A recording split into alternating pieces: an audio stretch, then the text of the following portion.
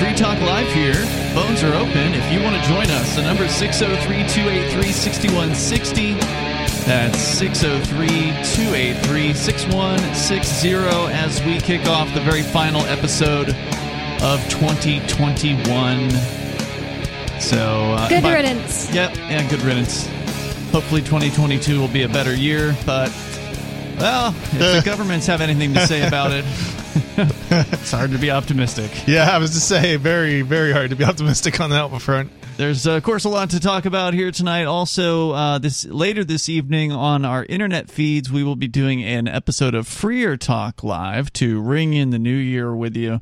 And also, we'll be doing a giveaway of a BitBox, which is one of the open source hardware wallets we've been talking about over the last several weeks here on Free Talk Live. So if you are a member of the AMPS program over at amps.freetalklive.com, you'll have a chance to win that. And if you don't win that, that's okay. We're going to come up with a third way. We've got a third BitBox to give away sometime in the new year, and we haven't figured out how we're going to do that yet, but hopefully we'll come up with that sooner rather than later. But for tonight, we're just going to do one of the giveaways, and again, that'll be after 10:30 Eastern Time when we start that, and that'll be on our various different video services, primarily Odyssey. You can watch it over at watch.freetalklive.com. To start things out here tonight, we're going to get to a story about trusting the so-called science. But first, Chris, there's been an interesting development that is not really too surprising, given that they tipped their hand to it over the summertime. We reported on the White House talking with cell phone providers about censoring text message content. And now it may have come to fruition. Now there may be at least one cell phone mega corporation that is actually actively censoring text messages. Yeah, thus far, T-Mobile they haven't announced it, but they have.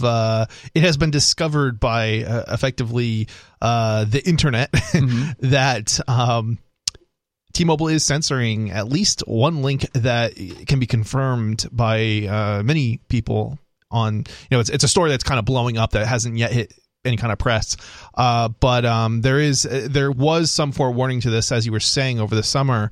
T-Mobile, Verizon, and AT&T may be asked to screen anti-vax messages, and in this particular story, breaking news, basically, what we know. This is what we know so far, basically. So let's see here if I can bring that up. And here we go. So it's like basically it's some 1984 stuff going on with T-Mobile, and it's presumed that there's other carriers involved here too. But this is basically from one individual who has actually tested this that we actually know. Yeah. So he's tried sending a link as a text messages. Now this is you may not encounter this if you try it yourself, because a lot of the messaging, if you're on like an iPhone or a Google phone, it's going over the internet. They get encrypted to other users. So if it's encrypted, this won't affect you. But if it's not, you mean if you're using some sort of system like a Signal or Telegram or iMessage? I think if it's between two different Google devices, it won't be censored. But if it's between a Google and an Apple device, it will be, because it then has to use the normal unencrypted SMS. Google is encrypting things? That's news to me. I believe so. I don't know all the details. I don't think it's like end-to-end encrypted. I think it's just like encrypted to their servers. But the point is it effectively bypasses the infrastructure. It's not doing SMS.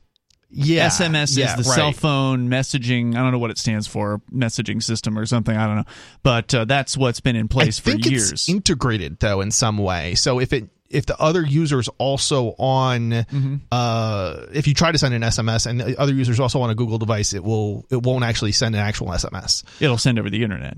Yeah, something of that nature. And I don't know all the details. I'm not a particular expert on that, but that's my understanding. So in this particular case, the message here is that's not being delivered is Canadian COVID CareAlliance.org.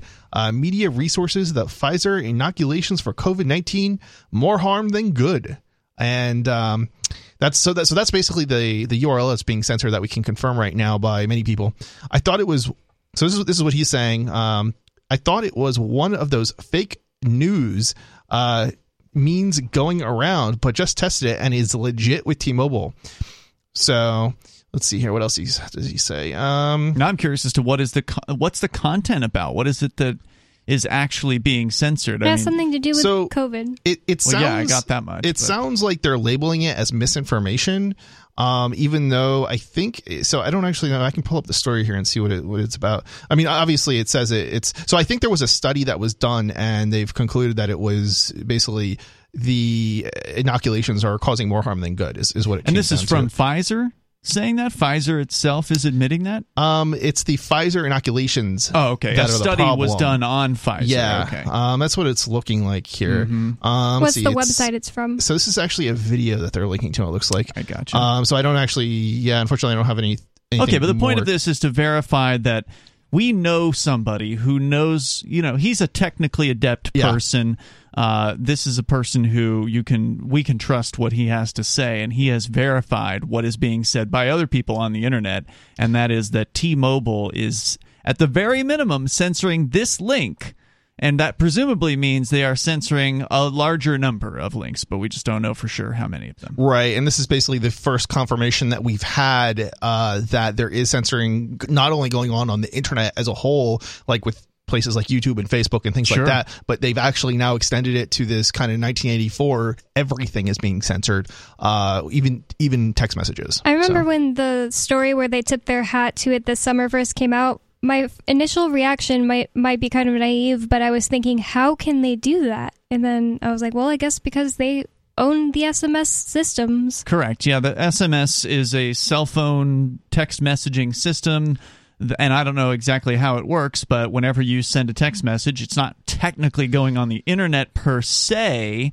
I mean, I'm sure it is shipped over the internet at some point, but it's going on the cell phone network primarily. It goes to the cell phone provider directly, and then they ship it to wherever it needs to go, so they have full control over what goes in and out over SMS. Yeah, it's so SMS. They can't control your data, however, because if you're using encrypted messaging services, all they know is there's an encrypted data stream coming from and to your phone, and they can't say anything about that. I don't know. I'm not entirely sure of all the details as far as SMS is concerned, but the way text messaging worked back in the day, because SMS is I mean, it kind of is text messaging, but it's kind of the modern text messaging. Yeah. I think it just adds the ability to like embed media or something and some other things. That's MMS, as they call it, I think. Oh, no, that's something separate too, actually. So yeah, I don't recall all the details, but what I know is the original text messaging actually was using basically like the free space that it just kind of piggybacked off of what was already being sent. So it didn't cost the cellular providers anything when you sent a text message, even though they would charge you for it. Oh yeah. Back in the day. But I don't know about the newer stuff. But what I do know is that there is, when you send a text message, so to speak, using the interface, that there's stuff going on in the background where it may end up being encrypted to some degree, even if it's not end-to-end encrypted. So yeah, well, the clear solution here doesn't even work, basically. Is to stop using the SMS system, is to make sure that you're sending your messages to your friends over some other form of messaging. Obviously, the more private, the better, as far as that is concerned. You don't want to go with Apple. You don't want to go with Google. Don't want to go with Snapchat. Well, what's humorous is actually it's not being censored on Apple and Google right now. It doesn't appear. Not yet, and that's the key word, yet. But T-Mobile is the first to do it, but it's probably just a matter of time before the others fall into line. And we already know that Apple and Google are censored. They're heavy on the censorship in other areas. So it seems like Google must not be encrypted to their servers either, because they have a new thing that I keep seeing commercials about, that is a reply suggestion. So whenever you get a text, it will suggest what you should respond. Because it's reading it. Yeah, because it read what you received. Well, they can, just because it's encrypted to Google doesn't necessarily mean that Google can't read it. Or Google can read it, because it's not end-to-end encrypted. Right. Okay. All right, the number here is 603-283-6160. If you want to comment further on corporate censorship, I guess technically censorship is when the government commits that act, right? Corporations can do it too, but it's just not illegal. They're doing it at the behest of the government. There's more coming up here. It's Free Talk Live.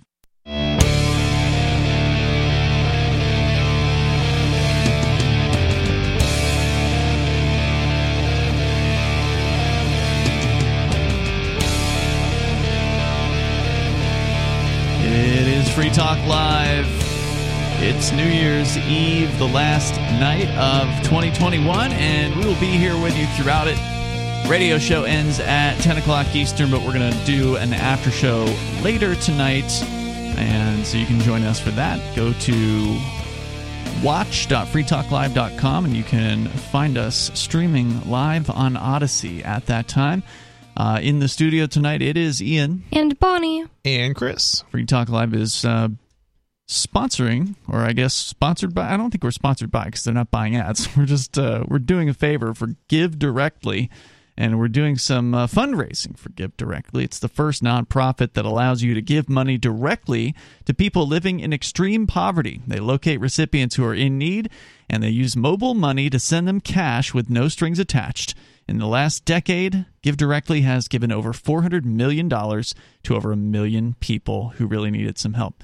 And research shows that giving cash to people living in poverty can help drive a range of important positive changes in their lives, like employment, nutrition, health, and education. Plus, cash allows individuals to decide what they need instead of relying on aid organizations and donors thousands of miles away choosing for them. So if that's what you prefer, we agree, and that's why we're matching donations to Give Directly. They're helping families right now in Bomet and Kilifi counties in Kenya who are in need, and we're going to match up to $30,000 total. So if you want to help out, go to give.freetalklive.com, and you can do that there. Again, that's give.freetalklive.com, and yes, they do accept cryptocurrency at give.freetalklive.com.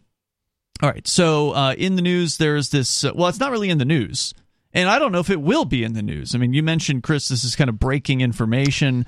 We know somebody who is able to verify that T-Mobile is indeed censoring SMS text messaging with certain, let's say, content critical of COVID, critical of the government's official line on COVID, the Pfizer official line on COVID, anything critical of that apparently, or at least one link that we know of is being censored.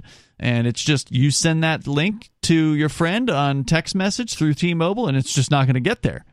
So what do you do about that? Well, there are solutions. And I would recommend that you look into alternatives for contacting your friends and your loved ones, such as Matrix. That's one option. That's definitely a good one. Signal is another option, and Telegram is another option. These are three of the better options out there. As far as Matrix is a little bit complicated to get set up. But wouldn't you have to run your own server? No, you don't. No, you can join our server. Over at chat.freetalklive.com. It's decentralized, so you can communicate with other people on other servers as well. Correct. So. Yeah, federated, I think, is the right term. Because technically the server itself is obviously centralized. It's sitting somewhere in Iraq somewhere. But there are multiple Matrix servers connected together, and so therefore you can hop from one to the next.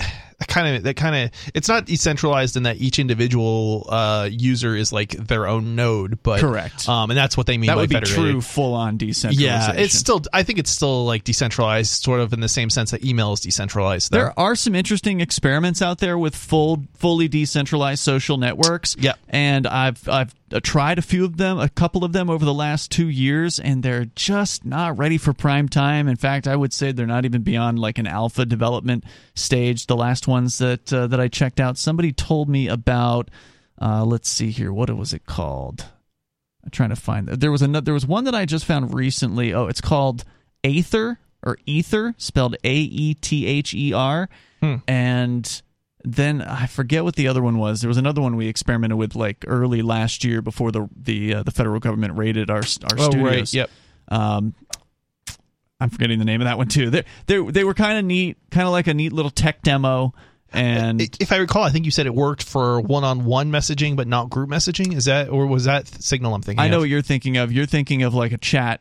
I'm not talking about a chat. I'm talking about social like networking. Okay. So the idea behind these things is you can post whatever thing you wanted to post. Like it would be kind of like a Twitter or whatever, but where you post like a little update or a picture or something like that. Okay. But you have to connect to other friends in order for them to even be seeing you in the first place. So it's more like a decentralized Mastodon.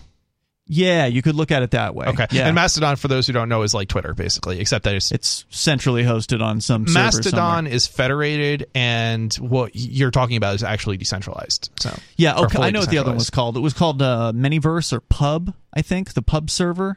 I think it was called Manyverse, if I recall correctly. I thought that was the same stuff Mastodon's based off of.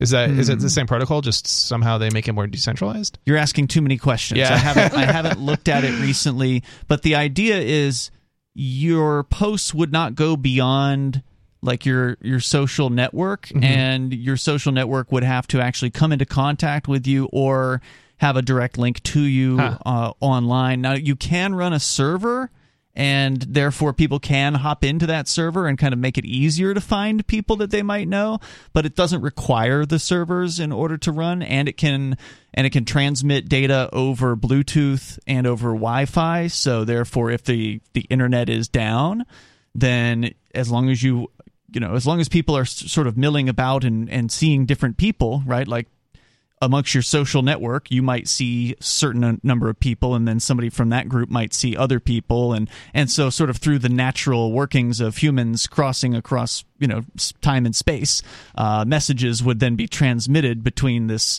over the course of many months, I presume. Over however long well, again, that would be if there was no internet which to transmit. So the idea I see. So it does use the internet if it's available. Correct. So potentially, yeah. Okay. So it would be robust. It would be robust enough to continue on without the internet. Depending how many people were on it. Correct. Probably much slower. Yeah. Without the internet. Yeah. Okay. So it's kind of an interesting thing. And in this Aether one, or Ether, when I tested that one out, it's more of like I don't know if you'd call it like a bulletin board, but like an anonymous posting board, if you will. And it's also, again, similarly decentralized, where there's no central servers whatsoever, but there just wasn't anything happening there. There was just almost no content. So, I mean, very, very early very, very early level stuff here. I feel like if you're saying that, it really is true. Yeah. But these are important technologies, and I'm glad people are developing them. So. Yeah. These are definitely. I think we need to see more people slowly begin to migrate and adopt some of these technologies. And I've actually been very happy with Matrix and its adoption in this past year, because we tried 5 years ago and it just didn't take off. But this past year, it's really it's grown up, and it's seeing users, and not just in our community but outside our community too. There's a lot more people. The tech is better. It's easier. It's more accessible than it was 5 years ago, and also things seem more important now, I think, to a lot of people. Absolutely. Because of what's happening in the world, because of what's happening with the insane crackdowns on freedom, COVID-related stuff. And in fact, I know, Bonnie, you wanted to talk about that. Coming up, we'll get into you have a story about trusting science.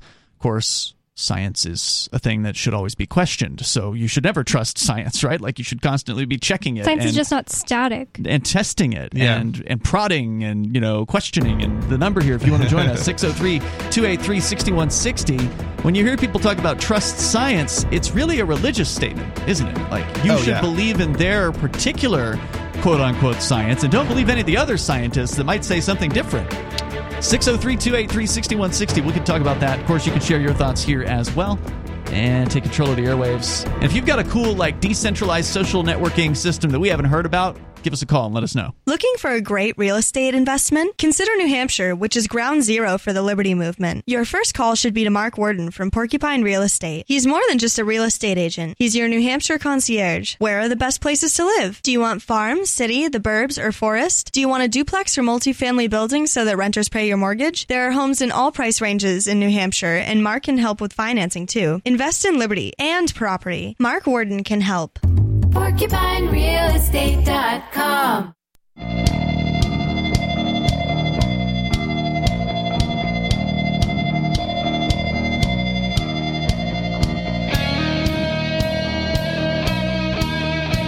It is Free Talk Live, and you can bring up anything you want here. The number is 603-283-6160 on this New Year's Eve edition of the show. With you tonight, it's Ian. It's Bonnie. And Chris. And don't forget, you can support Free Talk Live like Kat Cooper is doing over on our new Patreon, which we're calling AMPS, AMPS, Advertise, Market, Promote, and Support. It's a way for you to get behind what we do here on Free Talk Live to help us get the ideas of liberty and decentralization, cryptocurrency, some of these cool techno tools that we like to talk about from time to time here on Free Talk Live, because it's important. You got to have the right tools if you're going to be able to get rid of the idea of the state, right? Like, we have to be able to communicate without having centralized corporations standing in the way. And so every now and then it's important to have these conversations and update ourselves on what the latest tech is out there and what the most usable tech is out there, because the latest, it ain't always the greatest, but there's some interesting potential out there that's worthy of a mention. So you can share your thoughts with us here, 603-283-6160. And I did pull up some of the info because it was just off the top of my head. We weren't planning on having this discussion, but the tech that I've experimented with over the last year or two, as far as the full-on decentralization, because we like Mastodon. We've got our own Mastodon server. It is a self-hosted social media server that does basically what Twitter does, but without the mega corporation. And so we're running our own Mastodon server over at social.freetalklive.com. You can go there right now. You can sign up. You can post to your heart's content and follow other people on other Mastodon servers, because, again, that's also federated, meaning that it's connected to other Mastodons out there, unless they've chosen to disconnect from us for whatever reason, which they can do, because that's one of the benefits of being federated, is you can disfederate, I guess you could say. Yeah, I mean, the one great thing about this federation is that even if your server is defederated from some other server, there's still thousands of other servers out there that are not going to defederate you. So you can't be kicked off effectively of like, you can get kicked off of Twitter, but you can't get kicked off of the Mastodon. No. Yeah. I like the part about our on Mastodon that is different from our Matrix. I mean, obviously they're both really different, but I like that Matrix is chat, Mastodon is social media. Yes, but I like that on Mastodon you can see everything your friends and people you post are following on one tab, but then you can also go to like kind of like a world news thing. I don't know. Yeah, you can look at local. You can look at what's going on the local server that you're on. So you can see everybody that you don't follow and what they're posting on that same server. And then you can press the global tab and it just shows you a straight up feed of whatever the hell else is on Mastodon, and that's which fun. is a lot of you never know what. Yeah, I actually get I see stuff from multiple different communities that I'm part of. Yeah. So it's definitely, Mastodon is like it might be in some sense the new kid on the block, but it's getting much more popular. It isn't even that new. It's been around for several years. Right? Like Mastodon. It has, but up until like a couple years ago, there was nobody on it other than people in like the free software world and open source world. So now you've got Donald Trump is about to launch his own Mastodon on, what do they call it? Truth Social, I think is the site.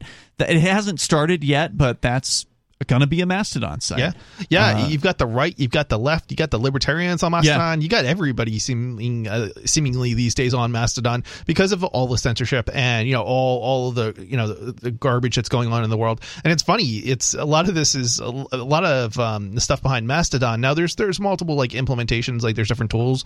So, and there's certain protocols, like they're all open protocols, but Mastodon itself is, a lot of people who develop it are actually on the left. They're leftists. Which is why they're mad. Yeah, they're mad about Trump adopting Mastodon, and they were talking about suing him. Well, I think Trump got the idea from Ian, because Ian is always suggesting to Trump that he does it. Yeah, I mean, I think you kind of have to back off a little bit on that, or carefully phrase it. It's not that they're using it that they can sue over. It's that they violated the licenses. So assuming that Trump complies, there's nothing to sue over. But I'm not sure how they're saying that Trump is violating the license.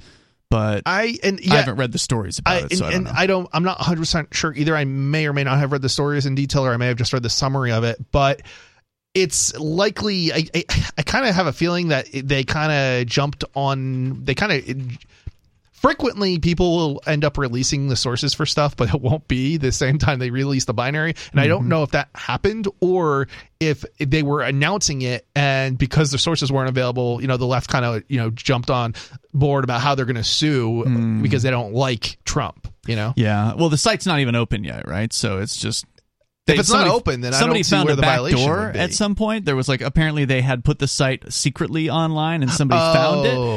Okay. But anyway, let's go to Sydney. He's on the line in Pennsylvania. Sydney, you're on Free Talk Live. Go ahead. Yeah, hey guys. About the censorship of SMS messages. I experienced that very quickly back in November 20th. I use Android. I was switching to a new Android phone. I personally use Signal for my chats. But in this case, Signal's kind of a complicated switch over if you want to switch phones. So I didn't do it for a day or two. My girlfriend and I were chatting. I sent her a link to something I thought her brother could use, and she never got it. I was like, hey, what's going on? You didn't get the link? So I had to send it in a screenshot, and she got it. So we played around with it a little bit. If I introduced any characters into the link, it would show up on her side. If I used a message if I said anything in the message and included the link, that whole message would not get sent. Wow. She wouldn't see it on the other side. And what was the content of the link? What was the topic of it? It's estudiobitcoin.com. It's for Spanish-speaking people, an introduction to Bitcoin. It's very similar to Bitcoin.com. Interesting. Wow.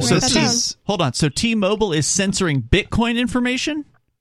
So I'm a T-Mobile subscriber. She has Sprint. She uses iPhone. We play that same exact day. I sent her links like CNN. Those went through just fine. This link just wouldn't go through, and so we ended up joking. I'm looking at my text message log right now. We were joking about how, wow, it's a big surprise. That link wouldn't go through. So, okay, let me ask you this. You're on some sort of Android device, and she's on an iPhone? Yes. Okay, that makes sense, because that is again, this is what I was saying about how if it's encrypted by either Google or Apple, so if it's the same device, if it's two Apples, they can't censor it because it's not actually going over the normal SMS network, right? But if it's between an Android and an iPhone, unless of course Apple decides to start censoring things too, which they certainly want to do. Sydney, thanks for bringing that to our attention. Anything else you want to share tonight? No, that's it. I would definitely recommend Signal. Well, I actually can't find studiobitcoin.com. Studio with ESTUDIO Bitcoin.com. It's for Spanish speaking. It means study Bitcoin. Very good. Thanks, dude. I appreciate the heads up on that. The number here is 603-283-6160. And, maybe their excuse for that is, we're censoring Bitcoin-related sites to keep people from being scammed because there's potential scams out there, and so we're just going to censor all Bitcoin those sites. I don't know. It's still not okay. Yeah, it's it's actually interesting, the censorship, and it's possible that is the case. I have actually had stuff that got rejected email wise, so I have a show called From Decrypted, and we send out a weekly newsletter just covering what the topics are that we covered in the show. And what I noticed is that some servers are rejecting mail if it has the word Bitcoin in it. Oh my God. God. So it is theoretically possible that they're just trying to protect their T-Mobile were trying to protect their users, but the fact that they're doing it for COVID stuff as well as Bitcoin stuff, there's it's really it's very slimy. Yeah. So I just wanted to update people because in the last segment I was mentioning some of the newer tech, and I just wasn't sure I was remembering the name correctly. Manyverse is the name of the thing that we tested out here in the Keene area last year. It is a decentralized social media. It's called Scuttlebutt is what it's based on, so I guess that's the protocol. But it's called Manyverse Pub Server. Their website, manyver.se. Manyver.se. It's called a social network off the grid. That one was pretty cool. It has a lot of potential. It was mostly working. It's just kind of a little bit janky, a little bit kind of weird, kind of beta level, and it's still in beta, but definitely one to keep your eye on. The other's called Ether, and no one's using that one. More coming up.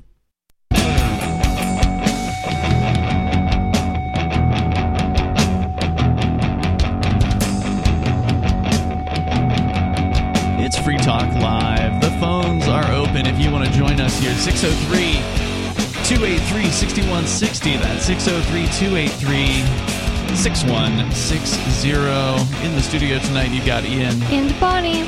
And Chris. Bonnie, you wanted to talk about trusting the science. We're going to get into that here, and I do want to let you know that you can join us online anytime over at freetalklive.com. All of the features that we have there for you are completely free, so head over there, enjoy those on us, and those do include our decentralized or more decentralized alternatives to the big tech censor-happy companies like Twitter and whatever other ones there are out there. So you can go to chat.freetalklive.com to check out our Matrix server and social.freetalklive.com for our Mastodon server, and then you will have more freedom to express yourself. In fact, we've never had to ban anyone from the chat server, which is nice because there's no one holding an axe over our heads. So we don't have to be we're not held to some terms of service. Oh, they'll delete our page. Corporation. Yeah, they can't delete us, which is nice. It's a nice feeling. So that does mean you will encounter some ugly people in the chat server, and it is completely up to them. Ugly people. It is completely up to them as to what they create there. So now one of the things that is nice though about this server, the Matrix server, is that there are other private rooms. Yes, you and can people create your own room, and you can promote that to other people as well. Yeah, the old system that we had to create all the rooms, and we had to police the rooms, because if something happened in the rooms that was against the terms of service of the corporation, then they would punish us for it. And now we don't have to do any of that. That's not even allowed anymore. They just kicked us off, right? Well, yeah, they blew up our quote unquote server. So good riddance to them. It's been over a year now that we've had this Matrix running, and it's been a great year. So check it out at chat.freetalklive.com. Bonnie, what did you want to talk about tonight? I have this by Tom Mullen from the Foundation for Economic Education. It's called The Author Who Warned Us Against Blindly Trusting the Science. It's Thomas Kuhn. Thomas Kuhn's 1962 work, The Structure of Scientific Revolutions, revealed why we should not confuse scientists with science. Okay. Attacks on me are quite frankly attacks on science, said Anthony Fauci to widespread ridicule or approval, depending upon which side you were on. Yeah, I mean, if you think about Fauci as a head priest in a church, and you replace science with God, then that statement becomes a little bit more clear, right? Attacks on me are attacks against God. Right, if you attack the Pope, you're attacking God, essentially, is what he's saying. Yeah, I mean, usually you're going to find differing opinions. And then usually they don't. Most of the time we're talking about theories. It's not 100%, right? And if you give it time, those theories have to evolve as we discover new information, right? And that's why they're being tested constantly. Right. And that's the whole idea behind science, right? Like somebody comes up with a theory, they test it, they say, this theory tests out, and then somebody else comes by and says, no, it doesn't. I've proven that it doesn't, and here's how I proved it, and you can check my math, and right. And then somebody else comes by and says, "Well, your math is wrong." And sometimes it's like, okay, you're 70% right with that original theory, and then over time it becomes okay, and that might even become practically useful for something, right? Yeah, sure. But 70% of the time you get to your destination because of some sort of GPS technology, but then over time it gets improved as you learn more about triangulation or something. Yeah, you get closer to the truth. Right. Yeah. And then eventually, you get 99.95%, right? But when you have some priest like Fauci saying that he is the science, he is the embodiment of quote unquote the science. We're talking about a religion.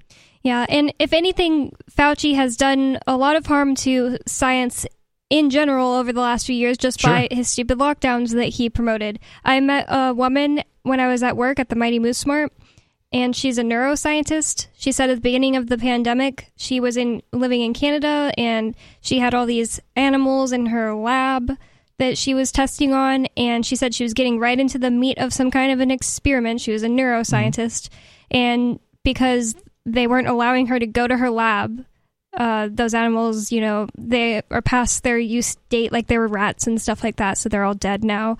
And so she lost so much. Basically, she would have to restart it whenever she's allowed to do that again. Governments have been, a huge detriment to scientific research over the years, and we've ended up in a situation where you can't trust a lot of what's coming out between governments and between corporations. Right. Well, because a lot of it's been funded by the state. A lot of it's funded by the state, and a lot of it's corporations funded by corporations. And whoever funds the quote unquote research then usually ends up getting the research they're looking for. I forget what the statistics is, but it's something like a 60-40 split as far as like whether or not research can even be duplicated, right? So, the scientific, scientific method, I believe, you're supposed to be able to duplicate, somebody else is supposed to be able to duplicate your results. And get the same results. Get the same results. And that's not the case for a big percentage of, papers that get published. Well, he goes on to say, so depending on which side you're on, sorry, I read that in the middle of a sentence. It says, if you doubt his, so Fauci's, judgment personally, you must not believe in, quote, the science. Fauci went on to claim that all of the things he's talked about were fundamentally based on science. Let's put the weasel words aside and recognize that what he wants you to believe, that all his official policy recommendations, all the things we've talked about, quote unquote, were firmly proven effective through application of the scientific method, and it's demonstrably false. The most rigorous, most scientific studies show precisely the opposite. Fauci was a proponent of what has become to be known as lockdowns, the widespread closure of businesses and or stay-at-home orders for the general population. Dozens of studies show that this had no demonstrable effect on the spread of COVID-19.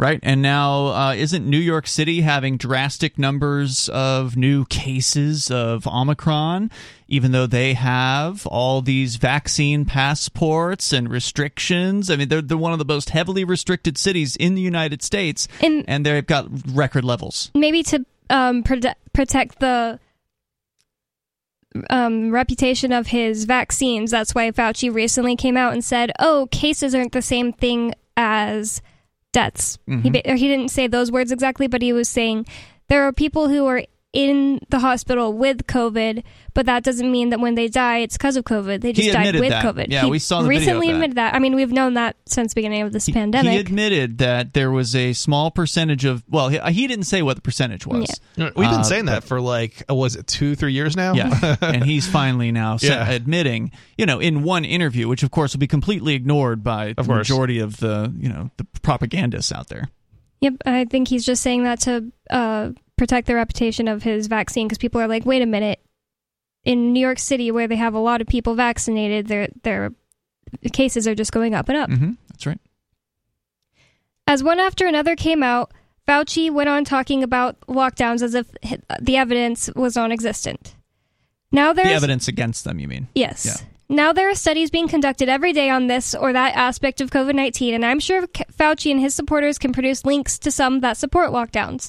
While there are no absolutes, here is a general observation.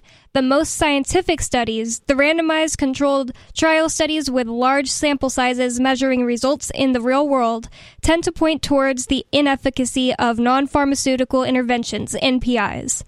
NPIs include anti-social distancing, masks, and lockdowns. Less scientific studies, those with small sample sizes or based on laboratory experiments rather than experience in the real world, tend to point towards efficacy. Remember the experiment on mannequins wearing masks? You get the picture. No, I don't remember that. And I have this little memory of that. I read this article before I brought it in, and I forgot to look it up because I have some memory of that, but I don't know what it is. So he said that the big scientific studies of real-life applications of all these non-pharmaceutical interventions, masks and social distancing, lockdowns, shows those things are ineffective. Yep. But yet the government gang continues to push them. Because they can find links, or a study here or there that supports them. Right. I mean, even if they can or they can't, they still just want you to believe. Yeah. We know the masks don't actually prevent the disease from being spread, but you should wear it anyway, just in case, Yeah, it's interesting how the selection bias plays out here. It's like, and I mean, this is something that probably plays out for everybody with an opinion, but it's particularly prominent here. Yeah, we admit that the 6-foot thing was completely arbitrary. There was somebody came out and said that recently. This was totally arbitrary. We just picked a number, but you should still do it anyway, just because. Just be safe. We said so. Just be obedient, okay, people? Do what, quote-unquote, the science says, and we are the science. This is what the government people want you to believe, and it is a sick illness of obedience and so-called authority. We're going to continue. You've got more to the story, Bonnie, on the way in hour 2, and you can join us and bring up anything. Is your broken heart stopping you from being authentically happy? My name is Jeremy West, and for a limited time, I am running a free online class to teach you what most people don't know about how to deal with your feelings. The simple way to deal with your negative thinking. The key to breaking your unhealthy relationship patterns, and so much more. No more feeling like a failure who will never find true love. No more self-medicating and ending up feeling even more miserable. And no more feeling like you'll never be someone who deserves an amazing partner. Sound good? You'll discover a new way to finally feel validated and loved. To stop trying to get your self-worth from the very people who tear it down. And to put you in control of your own happiness. So you never surrender that control to another person again in as little as 8 weeks. Register now for my free online class at beyondyourbreakup.com/free class. That's beyondyourbreakup.com/free class.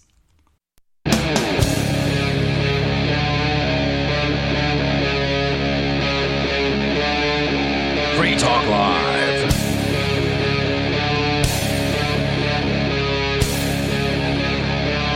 It's Free Talk Live, kicking off the second hour here on this New Year's Eve episode of the show. Of course, we do this show live all 7 nights a week. So yeah, we're going to be here live on New Year's Day as well. We'll look forward to seeing you throughout the holidays, I guess, which are almost over. But we're always here, 7 days a week, 365 days per year, 7 to 10 at night Eastern Time. You're always welcome to join us as well. The number is 603-283-6160. That's 603-283-6160. And in the studio tonight, it's Ian. It's Bonnie. And Chris. We're talking about, quote, the science. And what that is, because it's not actually science, it's a religious alternative. It is a secular religion, if you will, that is being promulgated by the state, which itself is a religion.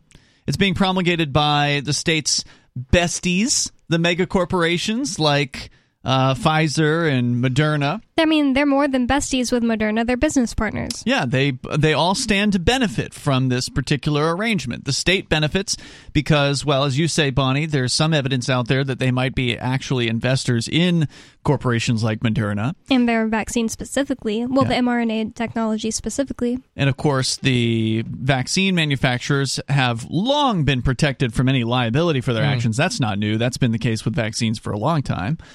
So there's no liability for them making something that could possibly do harm to other people. The government gang, of course, promoting people inject this stuff into their veins without anybody really knowing what exactly it does. You just trust this mega corporation. It's basically fascism, and it is scary stuff that's been going on here. And they used, quote unquote, the science as their justification for all of this. When, as you pointed out, Chris, they've thrown out the scientific method here. They've thrown out the constant questioning, the constant testing and retesting, and groups trying to prove whoever it is that makes a claim wrong. That's gone. I think more. It might be even more so that the studies are often faulty, and then there will be government officials who take and manipulate that as if it is. This is the fact, and it's not a fact. It's a study. A study, and you can interpret it often you can interpret it in various ways. But you will also then often find that those people who did the study will say, no, that's not what the data shows. Or even if that one study does show the data, a lot of times they'll just base it off one study, like the story goes on to say. And where's this from? The Foundation for Economic Freedom says, let's not forget that early in 2020, Fauci said a study based on a single case of asymptomatic spread of COVID-19 lays the question to rest. One case? What are you can't even do about? A study. I mean, that's called a case study. That's not even how that works. Yeah. Right. You have to have a certain number of participants in order. I mean, the more participants in the study, the more generally considerable it is. And if you're just looking at one case, then that's just a case study. It goes on and says, and guess what? It turned out the patient documented in the case had never been asked if she had symptoms. When it turns out she was symptomatic at the time of transmission, the study was unpublished. Subsequent studies failed to prove asymptomatic spread was significant. A December 2020 study looking at secondary attack rates within the same household, published right on the NIH, Fauci's website, or Fauci's agency's website, says it's minuscule if it exists at all. Yet Fauci goes on talking as if this study doesn't exist. He has no choice. Without asymptomatic spread, there is no justification for lockdowns or mandating masks for asymptomatic people. Yeah, well, there's no justification for it, I think, even if there is. Lockdowns should be a choice of the individual. If you're sick, stay home.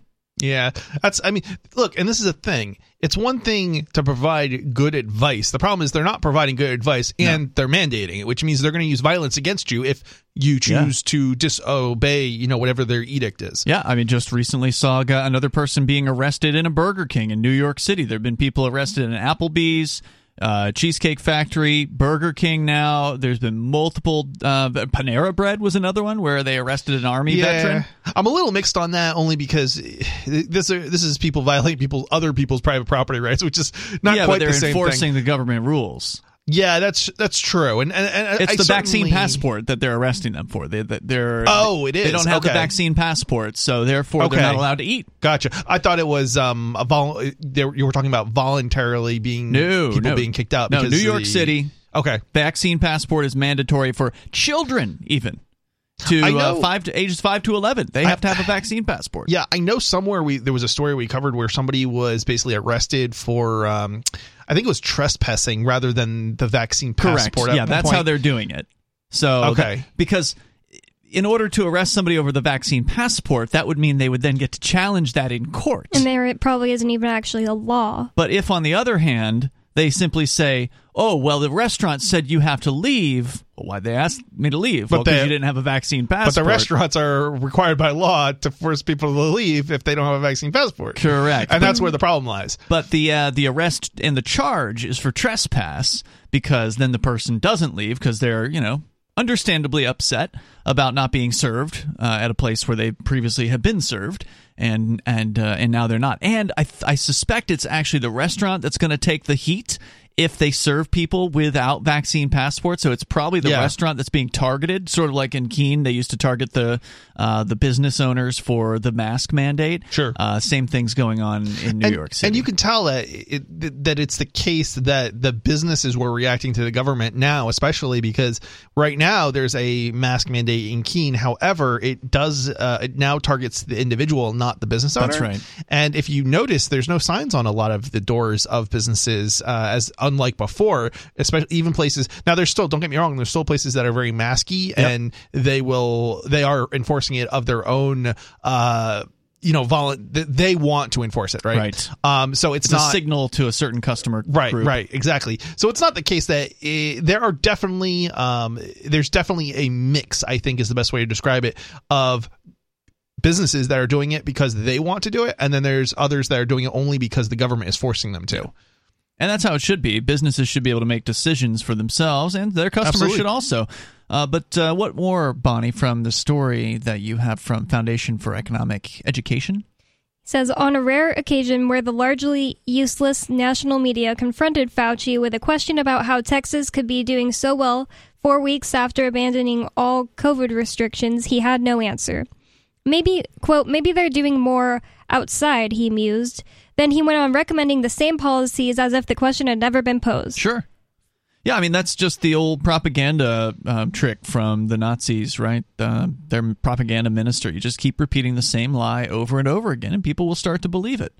So somebody confronts you with something contrary to that. Okay, well, in the United States, you can't send them to a gulag quite yet, so you just simply ignore their statement as best as possible, and then you just push forward with the same old lies. Wasn't New York or someplace actually setting up quarantine camps or something of that nature? There's going to be a hearing perhaps next week. On the 5th. There may be a bill, on January 5th in New York State, of a bill that was proposed a year ago. So it was proposed that they would then be allowed to, if this bill passes, just sweep up as many people as the governor deems necessary and anybody put them into that camps. The governor deems a public health risk, which is so many, that just is so vague. Yeah. And if you think it can't happen, well, there's other Western countries that are doing it. Australia, I believe, is one of them. Yeah. So it's, thinking that, it'll never happen here. Well, it's already happening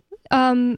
In World War II with the Japanese internment camps. That's right. It wasn't public health different, safety. It was just public safety. Yeah. Yeah. I mean, the idea that we haven't had concentration camps, before is ridiculous. That would be false. They even claimed that they did it for the Japanese people's safety. Sure. And that's what they're going to say this time. Yeah. They're going to say the same thing again, I'm sure, especially with this COVID situation. What else? Says Fauci wasn't alone. When White House coronavirus advisor Anthony Slavitt was asked why lockdown and masked California and restriction-free Florida were having similar results in terms of COVID spread, he began his answer with perhaps the only honest words that have ever escaped a public health official's mouth. There is so much of this virus that we think we understand, that we think we can predict, that it's just a little bit beyond our explanation. Quote. 603-283-6160 is the number. If you want to join us, you can. Coming up, is Bitcoin worse than a Ponzi scheme? We can talk about that. Of course, you can bring up anything.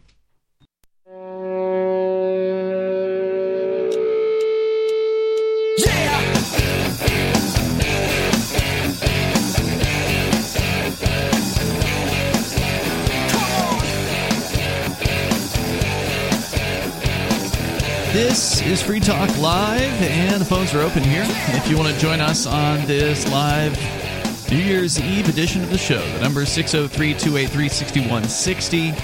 That's 603-283-6160. In the studio here tonight, it's Ian. It's Bonnie. And Chris. As we continue here, we will take your calls and your thoughts about whatever you want. And we've been telling you about how Intercoin can help any business and organization launch their own currency or use tokens to raise some money. And now Intercoin has launched its investor token worldwide. And for the first time, you can get it on an exchange over at xmarkets.com. That's exmarkets.com. All you need to sign up at XMarkets is an email address, so your privacy is kept intact. And you can then deposit dozens of different cryptocurrencies, including Bitcoin, trade them for Tether, and use that Tether to buy ITR, which is the Intercoin Investor Token. And you can learn more about the Intercoin vision over at intercoin.org and buy or sell ITR on xmarkets.com. exmarkets.com. You just might be advancing the cause of liberty around the world. Let's go to Oliver calling from somewhere incognito. You're on Free Talk Live. Go ahead, Oliver. Yeah, I just called in for a last-minute holiday movie recommendation. For anyone who's skeptical of all the COVID hysteria, there's actually a recent movie that hits that spot. It's a new British film with Keira Knightley called Silent Night. It's like a dark comedy about the end of the world, and the basic idea is that there are all these storms of deadly toxic clouds spreading worldwide. Instead of a virus, it's poison gas. And in Britain, the solution they come up with is to send every British citizen a suicide pill so they can take it before the storms hit their location. Was it good? I thought it was decent.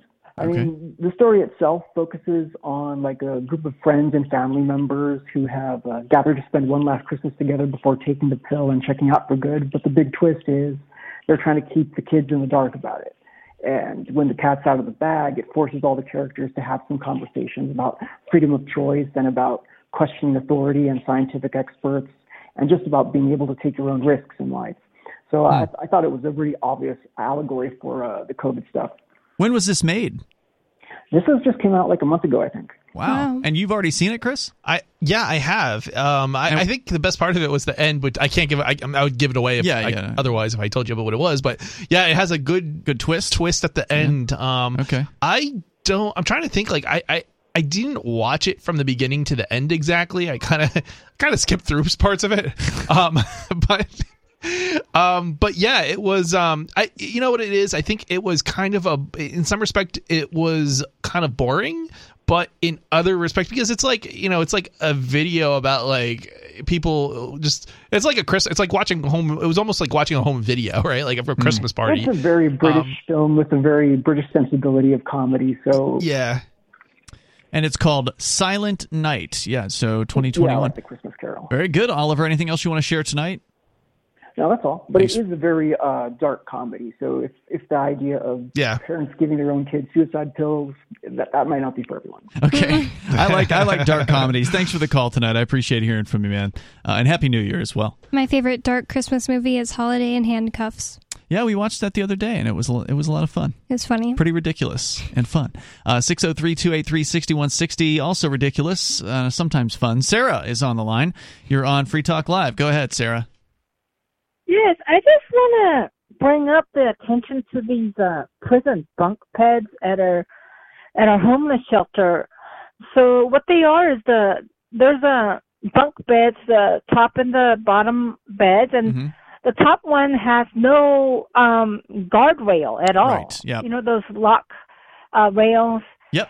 And I just think that we must be number one in like the worst homeless shelter in the nation. You had called about this homeless shelter before, and if I recall correctly, you're saying what they're doing in Albuquerque is they're taking an old jail that has been closed down, and they're repurposing it into a institutional homeless shelter. And you're bringing up the fact that in jail, you don't get a little guardrail to block you from rolling off the top bunk and hitting a concrete floor, and you're concerned about that. Well, you know, well, actually, I had to sleep on these for like a month or two. Oh, you went to jail?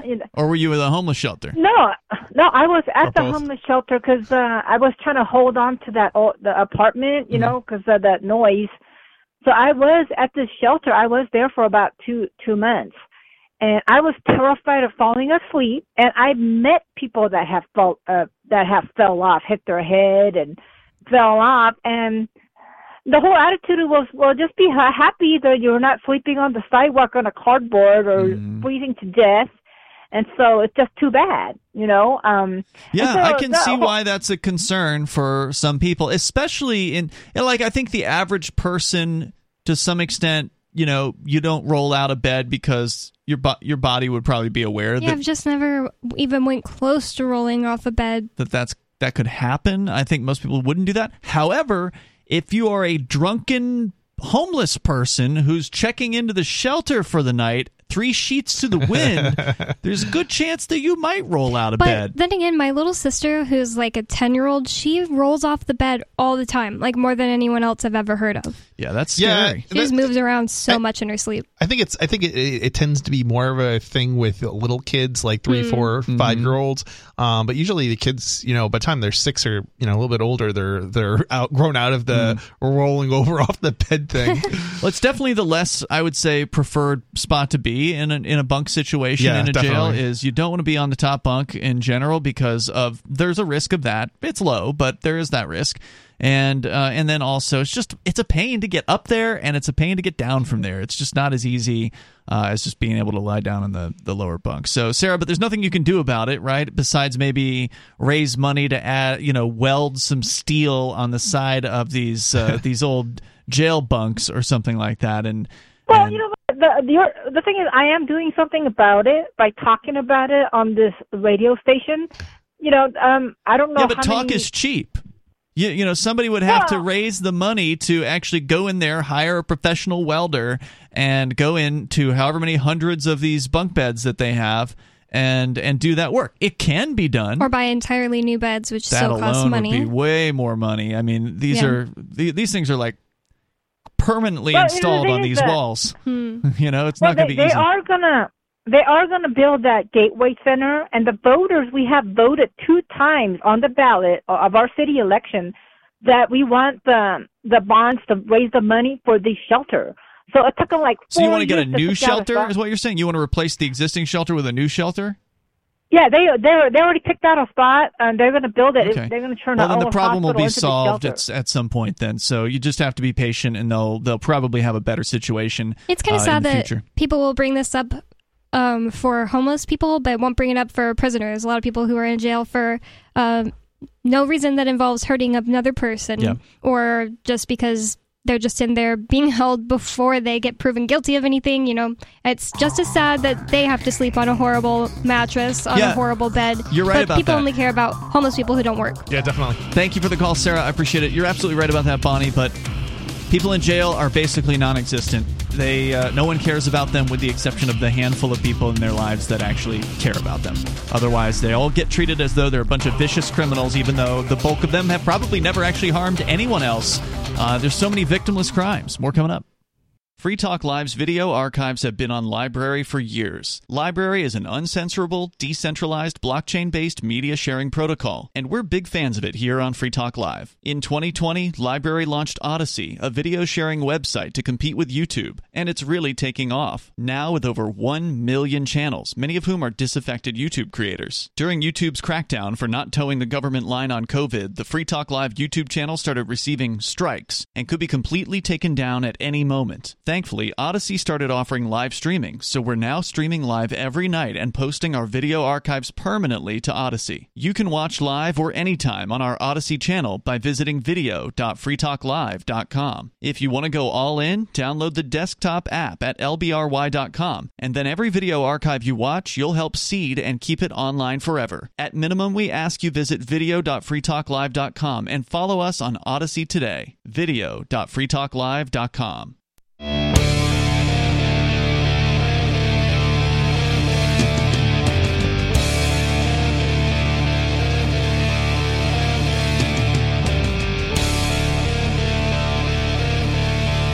This is Free Talk Live.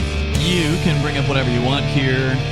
The number is 603-283-6160. That's 603-283-6160. We've been talking about, quote-unquote, the science, which is another name for a secular god that has been promoted by the people in the state. Of course, the state itself is a god to people. They don't realize that. They don't think about it that way overtly, but that's ultimately how it behaves. Yeah, the state's trying to lend itself credibility by using science, quote unquote, to justify its actions, and it doesn't. Well, it's working very well. I mean, it might be convincing people, but it's malicious. It's wrong. It's immoral. I think most people believe at least that the state is a lot more powerful than it is. Like, I caught myself doing it today, and I caught myself doing it today, and then I thought about how I had done that, and I was like, I bet most people don't go down this thought pattern after they think something like this. Well, our friend was flying a drone, and I saw how you could see the whole neighborhood. I was like, wow, would Keene police ever shoot it down? And he said they wouldn't be able to. And I thought, wow, it's weird that my brain just immediately thought, the cops can get rid of your drone, when really, how would they do that? They'd have to shoot into the air in the neighborhood. The reason they wouldn't do that is because that violates the FAA and federal rules, and it's a major crime to shoot down any kind of aircraft. Yeah, well, whether it's a law or the fact that they don't have the power to do it, still, my brain immediately thought, you can't just do whatever you want. The cops will stop you. Whatever you do, never shoot at a drone. It's like, that's never. Okay. So the seriousness of the way they take that crime so seriously, because they treat shooting a drone down as if you were shooting down a plane with 300 people on it. That's how they would treat that. Plus, what goes up must come down, and you miss, and that bullet's going to come down somewhere, and it's going to possibly hit somebody. Sure, maybe there's a safety risk to it, but now you're looking at a manslaughter charge in that case, right? Yeah. Or involuntary manslaughter. That's basically what they treat it as if you shoot at a drone. Right. So, but when the police shoot at things, then they usually get exempted from all those laws. So I think what you'd probably see them do is try to track it and then find out where it lands. They would probably try to eyeball it and follow it. Now, the drone can probably move faster than the police can, so it just disappeared into the sky. I was like, wow, it's so tiny. They would probably try to locate the drone operator. That's what I'm saying. And go after it that way, because then they wouldn't be violating the law. And, That said, as Bonnie pointed out, the drone basically can disappear. If it's so small, it can go so high, and then the odds that they're going to be able to track it meaningfully, unless they happen to be in the immediate vicinity of the operator and they can just see the person standing there, and then they'd get lucky. So there's that. The number again, 603-283-6160. We're talking about the so-called science, and Bonnie, you had more to share from the Foundation for Economic education. Yes, this article goes on. The problem with blindly trusting, quote, the science. The failure of scientists to be scientific is not a new phenomenon. Thomas Kuhn's The Structure of Scientific Revolutions, 1962, dealt directly with the tendency of scientists to reject evidence that contradicts the prevailing theory or paradigm. Quote, part of the answer, as obvious as it is important... So wait, you're saying scientists are human and they also are subject to cognitive dissonance? Yes. Even though they should know better? Yep. Mm-hmm. And, just biases. Sure. Part of the answer, as obvious as it is important, wrote Kuhn, a Harvard-educated philosopher of science, can be discovered by noting first what scientists never do when confronted by even severe or prolonged anomalies. Though they may begin to lose faith and then to consider alternatives, they do not renounce the paradigm that has led them into crisis. Okay. Kuhn's overall thesis challenged the prevailing understanding at the time that science proceeds in a linear fashion, with new discoveries incrementally adding to the accumulated knowledge that preceded them.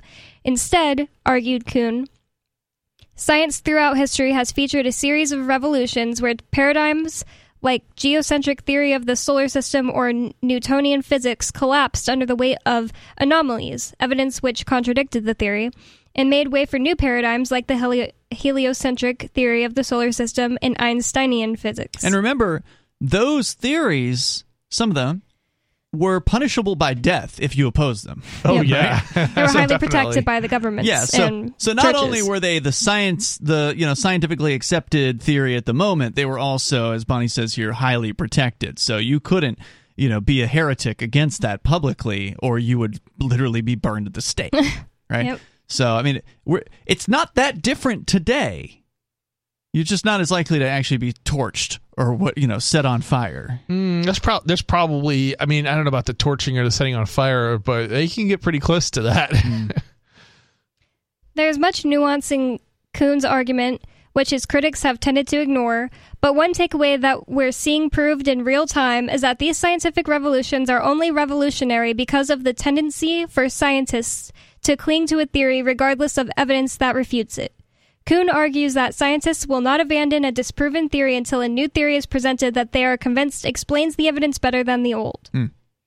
What makes the new normal so strange is that a scientific revolution occurred with no anomalies. It was firmly established by a century of scientific research that suggested non-pharmaceutical interventions weren't effective in combating respiratory viruses. Indeed, Fauci himself initially repeated the established scientific consensus that lockdowns and mask mandates were not effective policy responses. This was right at the beginning. Yep. This is like doing something just to show people that you're doing something, even though nothing that you're doing actually has any positive impact. Virtue signaling. Yeah, it's right. And it's like admitting, and the funny thing is it's admitting that what you're doing has no impact, but we're going to use violence to enforce it anyway. Yep. Yeah. He even discouraged people from voluntarily wearing masks at the beginning. At the very beginning. We're talking about like the early March kind of beginning, right? I always thought that was so stupid. Like, it's like, okay, well, what happens if masks do turn out to help? You have no basis for saying that they don't help. And then it's like, okay, and then of course they did switch. So it's like, well, now nobody's going to believe you. And of course they probably shouldn't have in the end, but it's like, there's no basis for it. And if there's no basis for it, how can you trust anything else that comes out of these guys' mouths? And it turns out you can't. Nope. It says, then he, Fauci, and the rest of the government scientists did a complete about-face, which is like a turnaround. There was no new evidence that motivated this. They simply abandoned the prevailing scientific consensus based on a desire to do something, even though the scientific evidence before, during, and after the outbreak of COVID-19 said what they wanted to do wouldn't work. As a result, there is now a new normal paradigm based on nothing. It should be noted that there were plenty of non-government scientists protesting vehemently right from the beginning.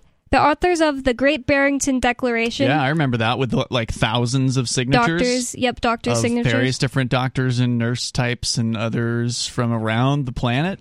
Yes, but the doctors of it were already loudly protesting lockdowns as early as April 2020.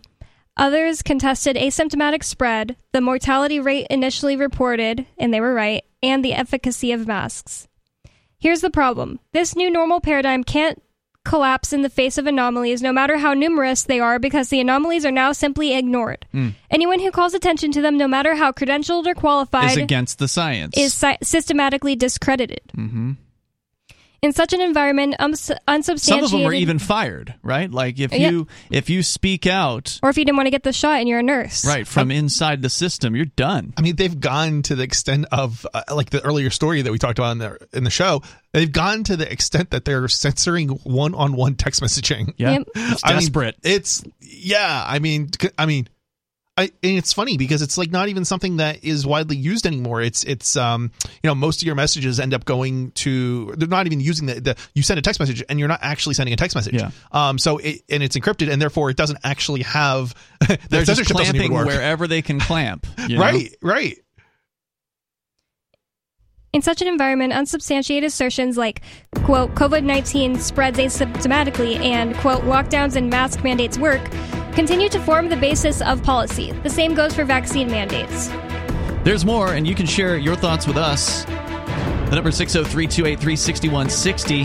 That's 603-283-6160. And a lot of this is absolutely signaling. You can share your experiences. What have you encountered out there with these people? It's Free Talk Live.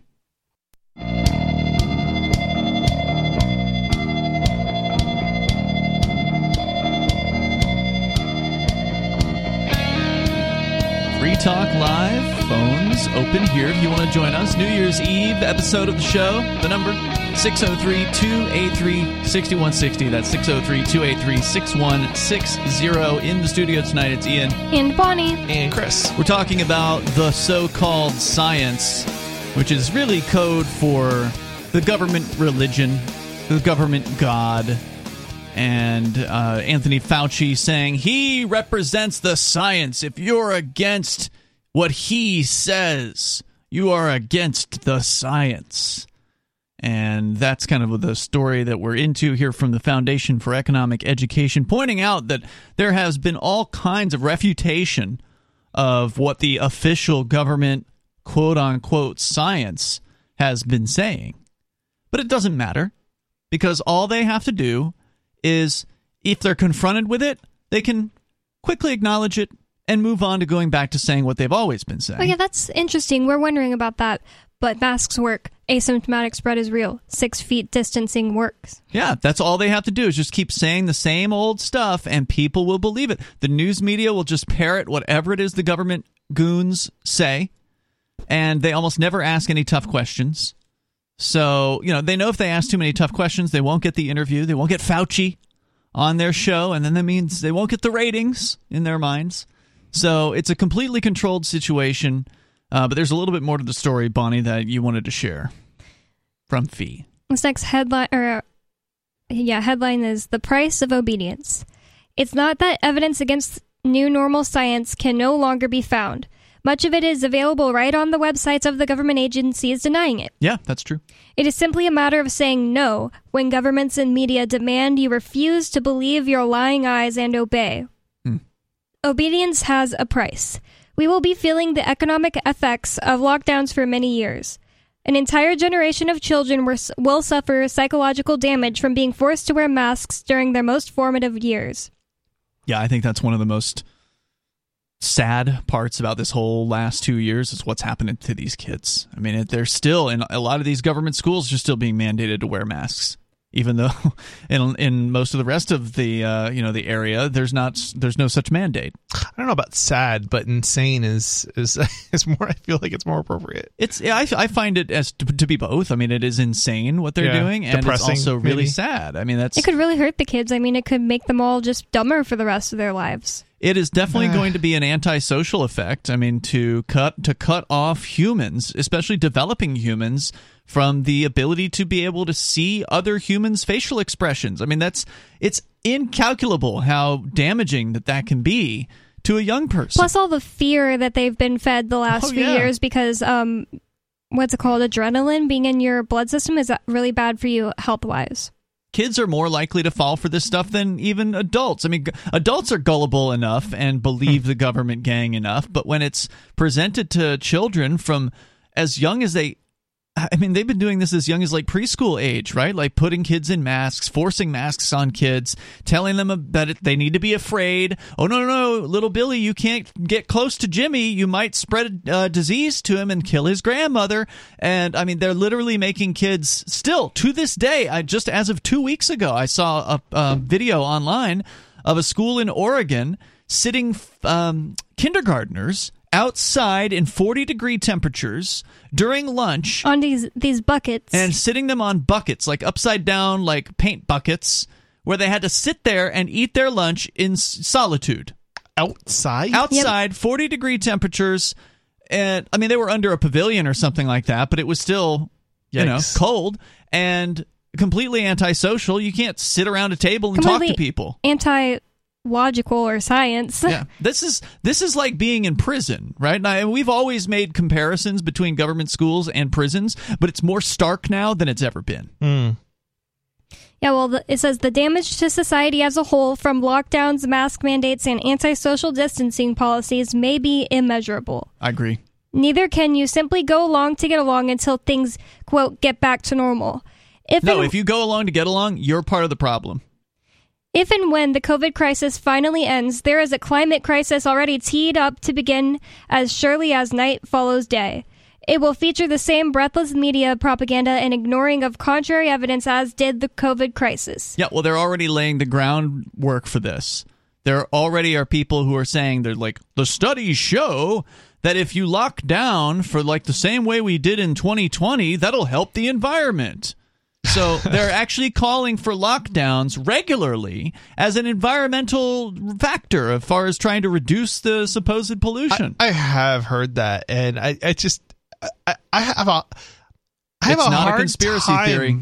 Imagining somebody actually coming out and saying that. They're saying it. I don't doubt it. I'm like, really? Yeah. Instead of going into stores, sitting out in your car while it's running, waiting for somebody to bring you out your groceries or your Starbucks is much better for the environment. Isn't there like way more we can do that doesn't involve lockdowns and masks and all this to help the environment? Like, shouldn't there be other things that we take, do before I'm sure we they go have to that other extent? mandates. I'm sure they've got a whole list of other mandates that they want to shove down people's throats, but they're going to try to do as many of them as they can get away with.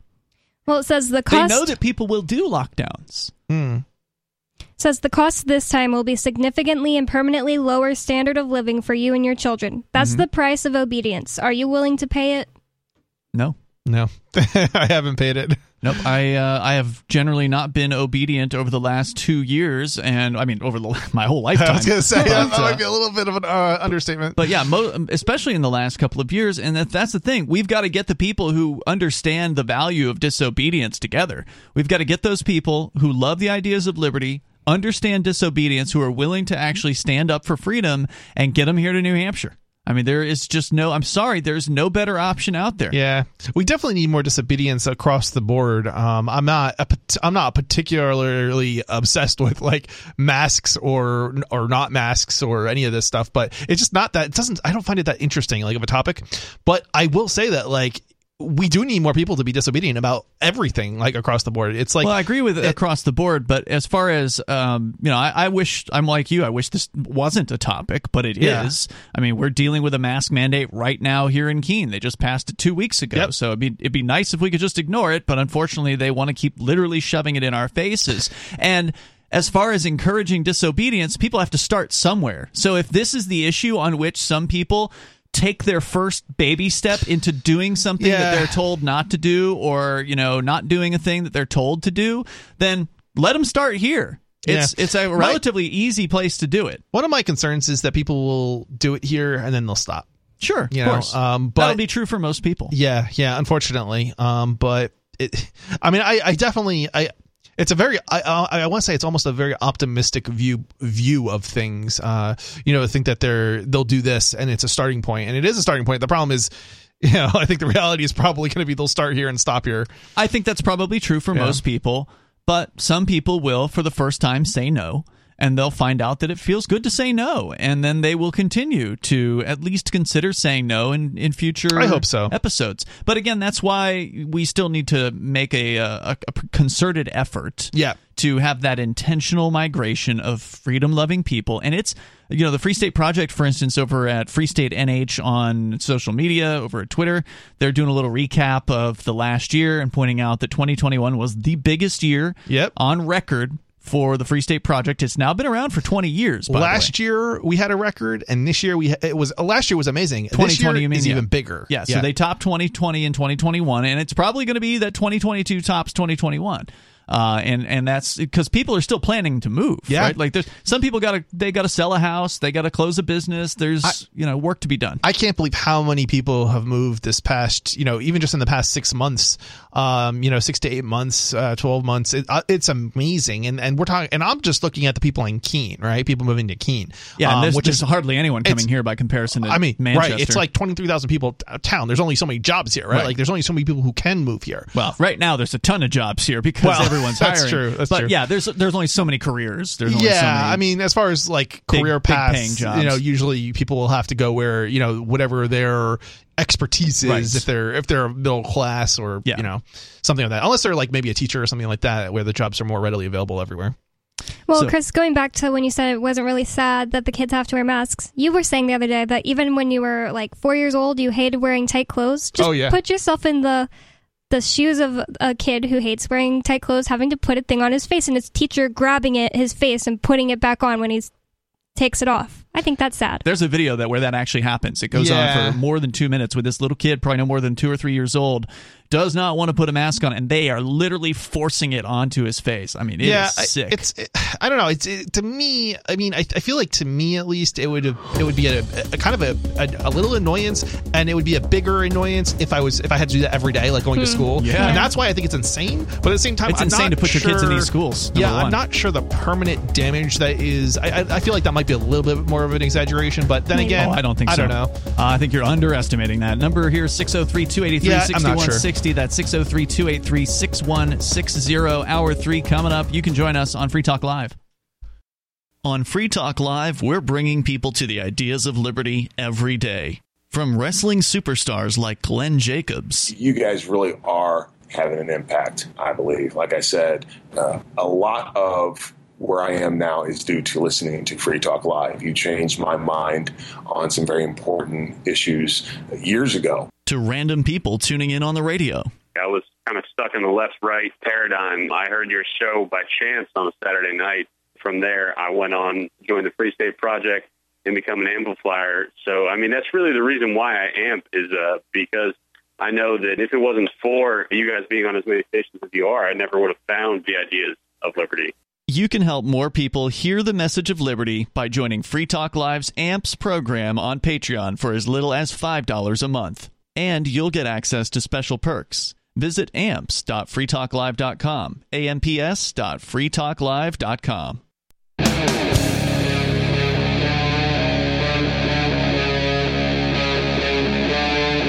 Free Talk Live.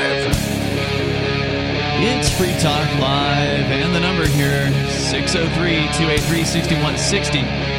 603-283-6160. You can take control of the airwaves as we kick off the third hour of this live New Year's Eve edition of the show. In the studio tonight, it's Ian. It's Bonnie. And Chris. Coming up, the attack continues against Bitcoin as somebody at the Oxford University is claiming Bitcoin is worse than a Ponzi scheme. So we will get into that critique here in just a moment. But we were just talking about how freedom-loving people need to come together into the same place. And we're seeing that working here in New Hampshire. It's been an incredible success so far with thousands of people who love the ideas of liberty migrating here. Chris, you came up from New Jersey. Yep. I moved up from Florida. Bonnie, you moved up from Texas. And if you actually do care about liberty, if you understand the non-aggression principle, if you are willing to actually work for more freedom, to actually become active, if you're not already an activist where you are, to become active, then New Hampshire is the best place to be. And there's 101 reasons for that. You can go to 101reasonsfilm.com. You can watch a nice little hour-long documentary that goes over those 101 reasons. And by the way, that documentary was made in 2014 from a list that was compiled, I think, in 2002. So that list has been around for a long time. Some of these reasons that we're talking about are long-term. They're like permanently true about New Hampshire. There have been more reasons since then. Oh, yeah. And some of those other reasons are like the insanely great community of freedom-loving people and the amazing things that they can produce when they work together to accomplish things. I mean, it's been amazing what's been happening in just the last few years here in New Hampshire. But I came across a story this was a week after New Hampshire was named the #1 freest state in the Cato University study called Freedom in the 50 States. So we talked about this. New Hampshire had led this particular study in the past. Florida had overtaken New Hampshire in the previous year. So in the 2020 episode or the 2020 edition of this study, Florida had taken the lead. And that was because they changed the way they calculated the numbers, I guess, in this particular study. In what way? I don't know. I don't remember the details. They explained it at the time, but now New Hampshire has taken the lead again. And according to the authors in this study, and one of whom is the founder of the Free State Project, Jason Sorens, according to the authors of the study, they believe that some of the changes that were made this year, and the changes made this year were not included in the study because the study trails by 2 years. So the 2021 study that just got released this month only includes changes that happened in New Hampshire up through the year 2019, so to the end of 2019. So again, there's a 2-year delay. He said in the study that the changes made this year by some of the reps, like for instance, getting rid of I don't remember what the tax was. They got rid of some kind of tax. They Meals and room tax? No, they lowered that. They lowered that from 9% to 8.5%. Not a huge drop, mind you, but it's something. And then there were some other regulatory things like creating educational savings accounts here in New Hampshire, which is a huge deal for families that want to get their kids out of government school, but they can't afford to do it because they're already paying so much in property taxes. It actually cuts them a check and lets them use it in whatever kind of schooling situation they want to. They can take to a private school, a religious school. They can homeschool with the money. Wow. Yeah. So that's a huge step forward. There's been a bunch of other things, right? Like little things too. Like they got rid of, I think you can now tint your windows more than you ever could in New Hampshire. Then again, that was another thing from this year. So they said that they expect New Hampshire is going to pull ahead of the pack, and that Florida isn't going to be able to catch up. Florida's going in the opposite direction, aren't they? I mean, it's a race to the bottom for the rest of the states. Right, Florida, that's what I mean. Like, people believe that Florida is getting freer and freer just because it's getting more and more authoritarian in a right-wing way, which is a huge misconception people often make. Like, this past year, the governor tried to pass, I mean, it didn't pass, but the governor that everybody acts like is so great and freedom-oriented tried to pass something that would basically make it a felony to be a protester during and to, calling all protesters rioters and looters. Well, he did pass, he did sign a red flag law. And, people that care about gun rights don't like that. Wow. Yeah. And he did sign let's see what else. He loves the police. This guy never saw a pro-police law that he didn't like. He also passed a $15 an hour minimum wage in Florida. Yeah, this is like switching one king for... This is the difference between Republicans and Democrats. It's like switching out one king for another king, right? Yeah. It's just... I don't want another king, right? I want to get rid of the kings. Exactly. But here's it's a bizarre story that was published over at WashingtonExaminer.com. Headline, New Hampshire shows how to advance freedom. Who wrote this article? Jason Sorens, the founder of the Free State Project. William Ruger, who I believe works with Jason Sorens at the Cato Institute. Yeah, is he related to the gun manufacturers? I don't know, but he's the co-author of the Freedom in the 50 States report. So him and Jason Sorens are the two authors of that report. And the other author, Chris Sununu? He didn't author the report. Wait, what? He wrote this article. Chris Sununu, Jason Sorens, and the other guy from the Freedom of the 50 States wrote this short little article for the Washington Examiner about, quote, New Hampshire shows how to advance freedom. Is this a different Chris Sununu than the governor it's of the New governor Hampshire? of New Hampshire.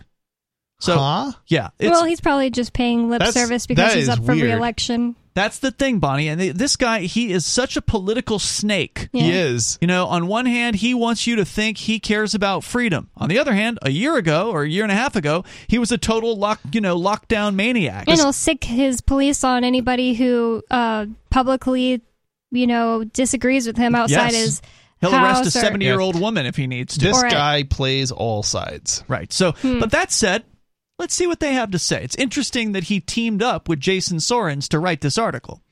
So what makes a state free? New Hampshire seems to be figuring it out. In the Cato Institute's latest ranking of freedom in the 50 states, the Granite State comes out on top for overall freedom, besting Florida, which ranked number 1 in the previous report. New Hampshire is now the first state to hold the top spot for both economic freedom and overall freedom simultaneously. One of the big advantages of America's federal system is the possibility of what political scientists call yardstick competition. Because states are free to try different approaches to a wide range of policies, they can compare the results, take notes, and adopt the policies that work best. Freedom works, and as it turns out, people want it. Studies show economic freedom increases economic growth. The public has also been voting for personal and economic freedom with their feet by moving from less free to more free states. For these reasons, New Hampshire and other relatively free states such as Florida, Nevada, and Indiana have a lot to be proud of. In recent years, New Hampshire has significantly cut taxes across the board, and just this year it put the interest and dividends tax on a path to abolition in its latest budget proposal. So that was the tax I couldn't remember. New Hampshire. Wow. I have no idea what an interest and dividends tax is, but they're going to get rid of it, apparently. Yeah, no, that's awesome. New Hampshire has avoided a minimum wage, and, by the way, it's apparently the only state that doesn't have the minimum wage, and lets the free market dictate opportunity. The result is that almost no one earns the minimum, and wages have grown so much that household incomes in the Granite State are some of the highest in America. New Hampshire hasn't been lax on growing personal freedoms either. In just the last few years, the legislature has required criminal conviction before assets can be forfeited to the state in civil court. It has decriminalized marijuana and legalized sports betting. It also expanded, quote, conservative personal freedoms, such as constitutional carry, which is allowing adult citizens who own a firearm lawfully to carry it outside their home, concealed without a license. Because we already had open carry. That was already a thing. New Hampshire has also passed education freedom accounts, a school choice policy that empowers families of low to moderate income to choose educational opportunities that best fit the needs of their children. What are other secrets to New Hampshire's success? Taxes are low, and they keep getting lower. With the most recent budget signed into law, the minimum business tax threshold was raised to exempt over 30,000 small businesses from even filing taxes. Wow, what's that number? Did they give a number in there? You mean the total number of businesses that have to file taxes? No, the threshold. Oh, I don't know. It's not saying, but it's now saving another 30,000 I really want to know now. From having to file taxes. There's more, though. We'll talk about that on the way here, and the number is 603-283-6160. You can join us and take control of the airwaves here on the New Year's Eve edition. We're live on Free Talk Live.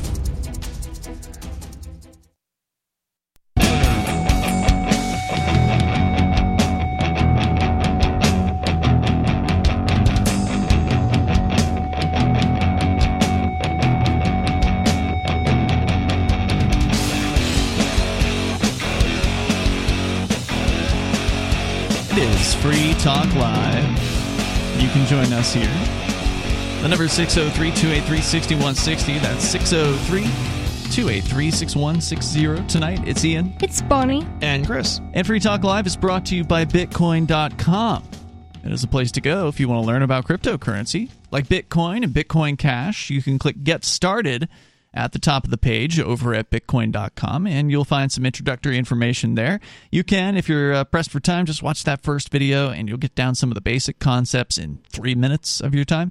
But you might find it interesting, and you might want to dig deeper, and they let you do that there too. So get started over at Bitcoin.com. If you're not new to crypto and you want to get the latest news headlines, just go to news.bitcoin.com. They've got them there every single day, updated, I presume, more than once a day. It's just full of information at news.bitcoin.com. As we continue here with the strange puff piece written by Chris Sununu, the so-called governor here in New Hampshire, His Excellency, as they referred to him in his executive orders that he wrote, something like 70 or 80 or 90 or whatever executive orders in 2020. This Mr. guy, Freedom. Yeah.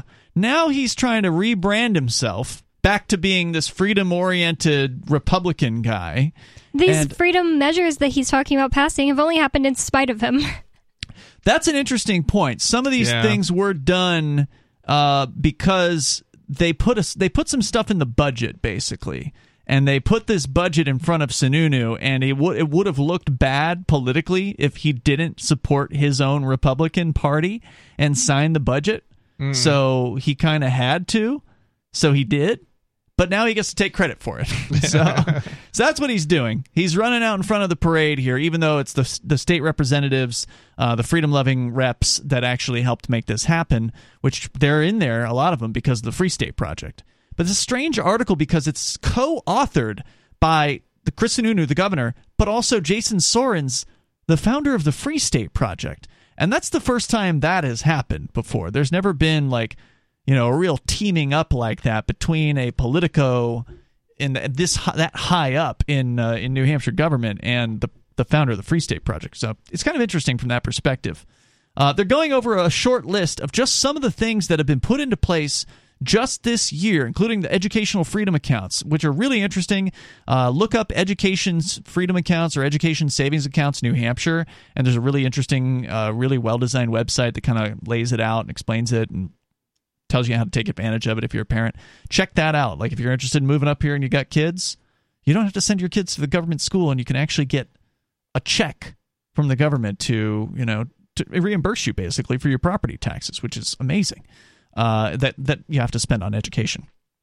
So, I mean, it's not as good as abolishing government schools. Yeah, I was going to say, will it actually cover your property taxes, what they're giving out to parents? I think it's intended to cover the schooling. I don't know. Obviously property taxes are going to be different based on the size of the house or whatever that you're living in. So I don't know. I figured. I think it's a flat amount. I think it's probably like $4,000 or $5,000 bucks or something like that. Yeah. But honestly, I don't know all the details about it. I don't have kids, so I haven't I guess it depends on the size of your property, how much you pay in taxes. But I don't think that comes into play as far as what you get back. Right. So, but it's something, right? Yep. Like it's better than zero, which is what. In the coming years, there should be legislation that focuses on giving people back money who don't have kids. That would be nice. How about we just abolish the taxes? Abolishing schools would be the easiest way to do it. Yeah. But we're gonna need let's say another 100 or 200 Liberty reps, I think, in order to make that happen. Yeah, so we're definitely going to need to dominate. We got to have thousands more people move here. At this time there's about 40 plus Free Stater reps, and there's probably another few dozen that are friendly. That will vote with Free Staters more often than not. So we're close to, I think, 100 quote-unquote freedom reps. They're not perfect. They're not right on it on everything, but, A level, B level. If you combine the freedom reps plus the ones that lean in that direction on some issues, absolutely. On more issues than not. Yeah, right. Yeah, that's probably a fair way to say it. But we're still early. The Free State Project just reached its 5-year move window goal last year. Was it last year? It was last February. Oh, it feels like it was. Yeah, it feels like it was longer than that. But yeah, you moved right at the beginning of that window, if I recall correctly. Right? I moved actually technically just after they hit 20,000 signers. Yeah, but I had my home. I had a bid on my house before. Nice. Just before the 20,000 signers were hit. So they're going over just a short list here, and it's almost done with some of the things they've done here. So they got rid of the one of these business taxes, apparently. Income dividends, I think is what it was called. Yeah, interest and dividends tax. So that's on a, quote, path to abolition. I don't know what that means. It sounds like it's going to take some time. So I don't know how soon it's going to be abolished on that path. But they are abolishing it. They've lowered the meals and rooms tax by 5.55%. Now, again, that's symbolic. 5.5%? 5.55%. They lowered the meals and rooms tax. So we're going from 9 to 8.5%. Okay. Yeah. That's still not terrible. It's still not as good as Massachusetts. I think their meals tax is only 5% or something. That's probably true, but they also have a sales tax. They do. So, that's true. Yeah. I mean, I'd still rather have the 8 point whatever percentage rooms and meals tax than have a general sales tax. There's an interesting thing that Keith Ammon, who's a Free Stater state representative, he posted on social media the other day. I knocked on doors for him. He's a good guy. Free Stater. He came out with a list of I guess it was a state agency that came out with this list, whatever the revenue Department of Revenue is. They came out with a list by town with the amounts collected of the meals and rooms tax, town by town. And the interesting thing was, every town, every city is up. So the amount of revenue, even though the percentage is down by 5% they bring in more money as there's a result. More revenue that has come in. Yeah, this isn't the first time that people have pointed out that the more you tax people, the less revenue you get back in taxes. They don't want to spend their money here. Well, I mean, because you hide your assets better when you know that you're going to get taxed on it. And the more taxes go up, the more incentive you have to find ways not to pay those taxes. But the weird thing is, 5% is such a piddly amount. I mean, it's like barely even worth talking about. It is, but it has a major impact. But it's hard to believe that people would even notice. I mean, it's just so small. The difference, do you think people are actually aware of this? Because from what I've heard, some businesses haven't even heard about it. Yeah. There's been some people who've gone out to eat and have calculated the tax on their bill and brought it to the attention of the business owner saying, hey, you're charging too much. Yeah. So, I don't know. It's very interesting. I'd like to hear more about what went into that. And was it more than just the 5% that factored into why they collected more? Or is it just because of COVID? Maybe more people are eating out this year than the last year. Either way, it was kind of like an interesting thing. Yeah, I don't know. The only thing I can think of maybe is that if there were more deliveries, the bill would have gone up because of fees for delivery or something. And then maybe that gets taxed. Can they tax that? I don't think they can. I'm not sure. The state, they say, is also highly decentralized from a fiscal standpoint, with nearly 3 competing local jurisdictions for every 100 miles, giving residents the option of voting with their feet without having to move to another state. Government consumption is low at only 7.9% of the economy. We got more coming up here about some of the things that are making New Hampshire pretty different from the competition. This is Free Talk Live.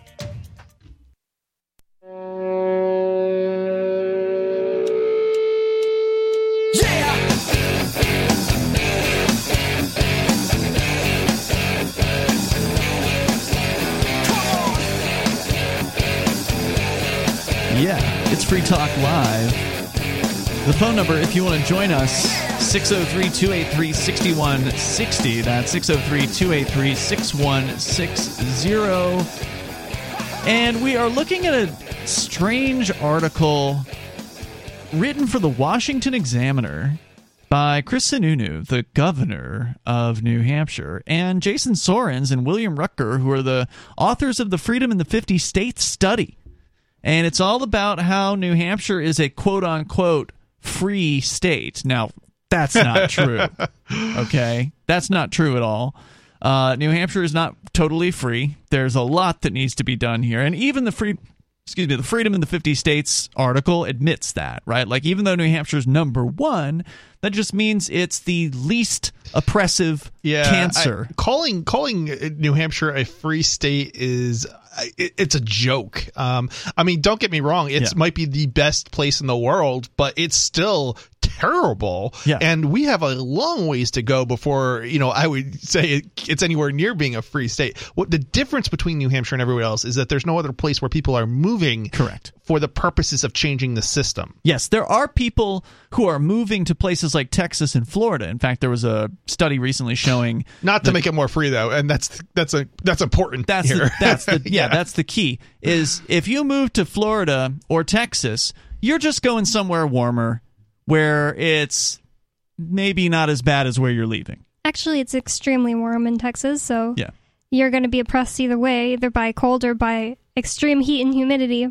Yeah, but that's what they're doing. They're just moving to a place that's just not as bad as California, just not as bad as New York. Right. But it's still going in the wrong direction, so it's still going to end up there anyway. Yeah, in fact, speaking of that, I found another related story here. I forget who, somebody linked to it online. Where did it go? I apologize. I thought I had it pulled up, and I don't. There was something about this Florida governor who passed a very restrictive bill. We were talking about how he passed the red flag rules, and there's a bunch of other things that he's done. But one of the other stories about him is very similar to that New York story that we were just discussing a few segments ago, where on January 5th, they're going to be looking at possibly making it so the New York governor can just put people into quarantine camps. And the governor of Florida apparently already passed that. Whoa, for people who are public health risks or something else? Yeah, supposed public health risks, and like I said, I had it pulled up, and I don't know where it went to, so I'll see if I can find it again. I thought New Hampshire was bad in this regard, but not anywhere near like that.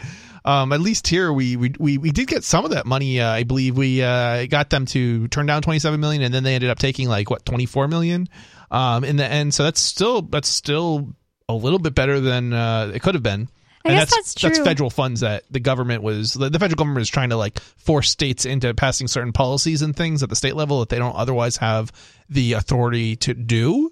So I guess that's a good way of looking at it. It is still a win because without people pushing back, they would have taken the full $27 million easily. Yeah. So at least we've fought back. What is $3 million or something? We kind of knew they were going to do it anyway, and just because they turned it down a couple times doesn't mean it wasn't going to happen. But I think we were successful a little bit. It just wasn't to the degree that we would have liked it to have been. Okay, I found it.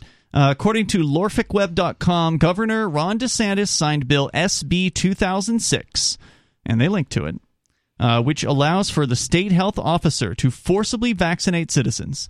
This bill prohibits vaccine passports, but snuck in a clause to allow forcible vaccinations, which is buried in the bottom of the bill. So the bill was ostensibly about preventing vaccine passports, and I'm sure it got celebrated for that. He's preventing vaccine passports, but they didn't read the whole thing, because the bill says that the governor can order an individual to be examined, tested, vaccinated, treated, isolated, or quarantined for communicable diseases that have a significant morbidity or mortality and present a severe danger to public health. That sounds like the exact wording from the New York bill right there. Individuals who are unable or unwilling to be examined, tested, vaccinated, or treated for reasons of health, religion, or conscience may be subjected to isolation or quarantine. Whoa. This so reminds me of the racist policies that used to exist in regards to people coming over the border from, I believe it was Mexico, to the United States. Mm-hmm. And there was no basis for the basically what they would do is they would take people and bathe them in gasoline, forcefully bathe them in gasoline. And there was no basis for that. Wow. It wasn't like, this is gonna, somehow make you, safer for the rest of us in the United States already. It was purely a racist sort of thing. And it's a very similar sort of situation here. There's no basis for these, forced vaccinations. It's not killing a substantial, percentage of the population or not at all. Like that. But they're acting like it is. Right. But they're acting exactly like it is. And this is a means of oppressing a minority who are speaking out on it, regardless of whether or not you even are really opposed to it. The vaccinations in general. So a little bit more from this bill that he signed. Quote, examination, testing, vaccination, or treatment may be performed by any qualified person authorized by the state. If the individual poses a danger to the public health, and remember, public usually means government, so keep that in mind. The state health officer may subject the individual to isolation or quarantine. If there is no practical method to isolate or quarantine the individual, the state health officer may use any means necessary to vaccinate or treat the individual. Oh my goodness. Yeah, this is disturbing stuff. It starts here. That's Florida for you, folks. Right. It starts here, but where does it end? Are they going to start? Are they going to bring back? I'm trying to think what they call that.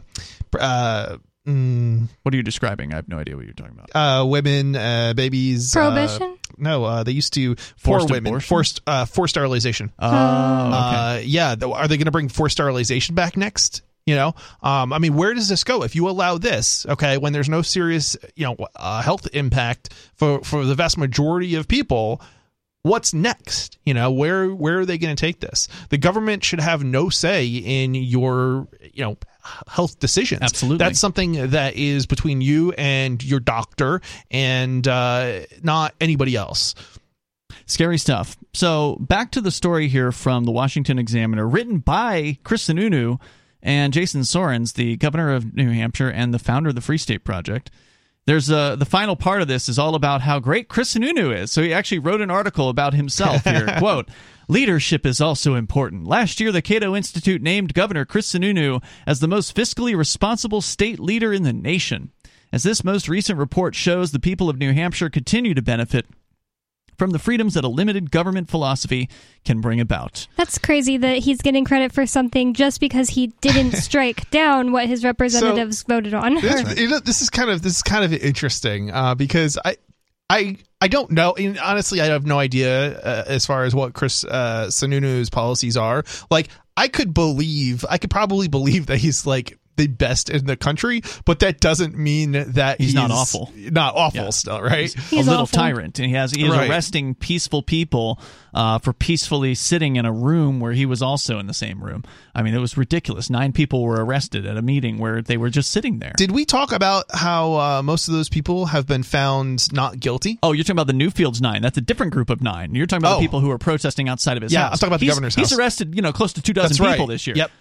Peaceful people who did nothing to hurt anyone else. Yeah, we can talk about that coming up. Yeah. We did talk about it after Footloose Frank was found not guilty, and the rest of them have now been found not guilty. Yeah. That's the news from this week.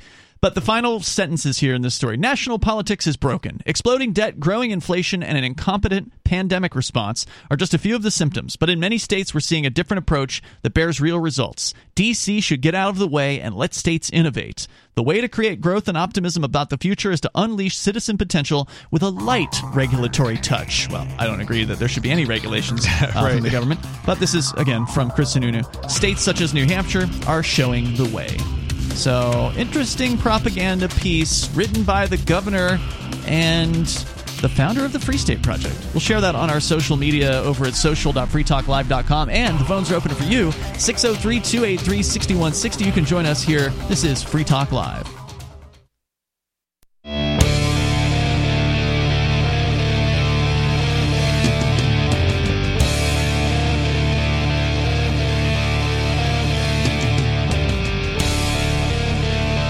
This is Free Talk Live.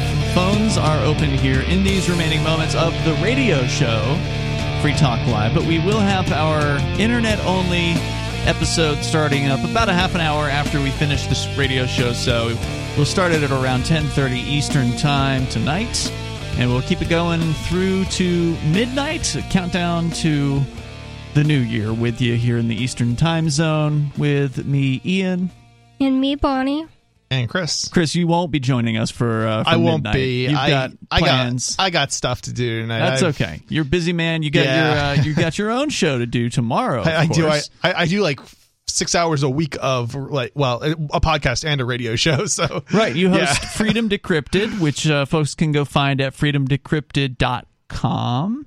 And they can watch archives there. Of course, you've been doing it, 3 years now, something like that? Yeah, it's been a while. It's a great show. It's a tech-oriented show it is a tech show for liberty-minded people. So yeah, and it's once a week. It happens Saturday, starting at about 5 o'clock Eastern Time. You can watch it live if you want, or listen. There's also podcast version of the show. So if you don't need to watch the show. Nah. Sometimes you put some graphics up, but I think it's it's very heavily.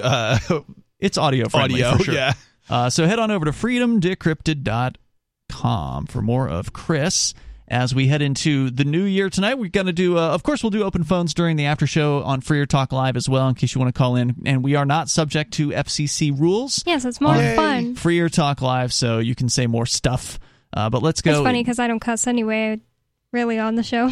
Well, you should start. It's a bad habit because then you might make a mistake. Yeah, that's true. Do it on the air. On the radio. So let's go to Joe. He's on the line in Maryland. You're on Free Talk Live. Hey, Happy New Year, Hey, Ian. Joe. Happy New Year, Bonnie, and Happy New Year, Chris. Thanks. Same to you. Governor Ron DeSantis is an idiot. Okay. You check the CDC report. Now, this isn't made out to everybody to get it. I was able to get it December 10th, and they will tell you that 75% of the people who are getting the Omicron virus have been vaccinated. Yeah. Yeah, So- depending on where you look, I've seen numbers up to 95% of those people who are hospitalized are vaccinated. Yeah, I don't know what the numbers are, Right. but I am aware that it's kind of like not It's astronomical. Everyone seems to be agreeing that it is affecting more vaccinated people than other variants. I mean, my Right. understanding is it doesn't. It's spreading faster, but it's not as bad. Like, it doesn't make you as sick. So Yeah, That's what some I've people heard are too. saying Let me it's a tell you- lot like a cold, yeah, which makes let's- sense because the cold is a coronavirus. yeah. Yeah, let me tell you something about the science side of it. Okay. All the other viruses were done up and researched and made, and they were done and with at least 5 years of study. This was done with 5 months. Now, do you remember when we had the bird flu? Sure. Okay. They did another study, and I think it was President Ford said, let's get a vaccination for this, and we'll hurry through it. I think they did a study of a couple thousand people, and 450 got sick, and 35 died. They said cut it there, and you never heard another thing about a vaccination with the bird flu. So these nitwits who are saying, because I got a letter, I'm on disability, and they said, you should get vaccinated and everything like that. And when I was in the physical rehab after my surgery, they were telling me, you got to get a vaccination. I said, oh, no, I don't. Are you talking about this And, time? You're saying recently that happened to you? Yeah, recently. Mm-hmm. I called you up and told you I hadn't been I'm called for like 8 months, 17 days because I had back surgery and I had a pipe put in my back, and I can't walk, and I'm bedridden right now. So Yikes. I'm really appreciative of your good show. What happened when you told them no? I mean, you're sitting there in a hospital bed. They said you have to get vaccinated. I went and explained it to the doctors and the nurses about everything, and oh man, they just looked at me and ran out of the room. And they even had people come in on the side and say things to me. And then I had some of the staff say, man, you know what you're talking about, because I had a friend who got really sick and now can't walk and stuff like that. I had another friend who died after, different people were telling me all this kind of stuff. I can And just I was imagine I was the doctor inside there. I can just imagine the disgust that must have been on the these professionals' faces when you said no. I'm glad that you stuck up for yourself. Oh yeah, I told them off a lot of medical things. They dropped a 300-pound machine on my foot. Oh, here's a good story for you. They were all, oh my God, and I said, this is killing me, and I pushed it off my foot. Wait, the doctor? And I said, oh my. At the What's hospital? They dropped a machine on your foot at the hospital? Yeah, at the rehab place, the physical therapy people. Oh wow! So, listen, this is great, right? Not for me because I'm still suffering, but. So they couldn't move, so I pushed the thing off my foot, and they go, oh, my God, it's bleeding. And they didn't say anything after that. I said, look, why don't you, there were 3 of them there, I said, you take my sock off and press on the wound. You go tell a nurse, and you bring me some gauze, some tape, and some peroxide. Wow, they were you just had to tell medical... standing there in shock? I had to tell them what to do. Yeah, because there were a bunch of millennials, and they were like, oh my God, what do we do? You know what it sounds like? It sounds like they were, they realized they did bad and that they were thinking about their... they're all afraid of getting fired. Yeah. I could definitely see. I would hate to be that person. I mean, and I could see something happening too, just be an accident or something like that. And it's like, what do I do? It's like... Yeah, before my accident, I was a pretty bad dude and everything like that. So I don't fall under pressure and stuff like that. So even though it was killing me and it was bleeding all over the place, I had to tell them all what to do. Joe, anything else you want to share from your experience? Yeah. Well, I told them that they should either give me a tetanus shot and put me on a pill antibiotic and things like that, and they didn't do it for 2 days. Wow. And then they x-rayed it and said, oh, you have an infection in your foot. So you have to be hooked up to an IV for 2 months and have antibiotics pumped into you. So was this the VA? I wasn't a happy camper. What's that? Was this the VA? No, this just a hospital. Was at the place that it was a rehab place from the hospital because I couldn't move or anything because I had back surgery, and so I had to have rehab. Are you still in the hospital? Oh no, I'm home. Okay. They bought me a hospital bed. I got a $30,000 electric wheelchair. Wow. No kidding either. This thing's built like a tank. You're on the mend, basically. You're still kind of out of commission, but getting better. I can't walk or anything like that. Well, I wish you the best. I thank you for the call tonight, Joe, and Happy New Year to you. Thanks. Okay, and mention that site that I can go and check you guys out at 10:30. I'll call you back. It's watch.freetalklive.com. Watch.freetalklive.com. Thanks, Joe. The number here is 603-283-6160 if you want to join us. By the way, Freedom's Phoenix is a liberty-oriented news aggregation site. If you want the newest and freshest stories and perspectives on current events from those who value liberty, freedomsphoenix.com has it. You can enjoy their daily dispatch. It's a great way to stay up to date on science, technology, historical findings, liberty news, government overspending, and the rise of the police state. That's freedoms with an S, phoenix.com, freedomsphoenix.com. Bonnie, you've been picking out some classic quotes from our friend Nobody, who sadly is prohibited from speaking publicly after some ridiculous bail conditions in the Crypto 6 case, which you can learn more about the Crypto 6 over at thecrypto6.com. But unfortunately, he's not able to join us on the air due to the federal government. But that doesn't mean that you can't find some classic quotes from him from various different sources. And you've been doing some digging, and here's a quickie from Nobody. Quote, "To me, liberty and decency are synonymous." Yep.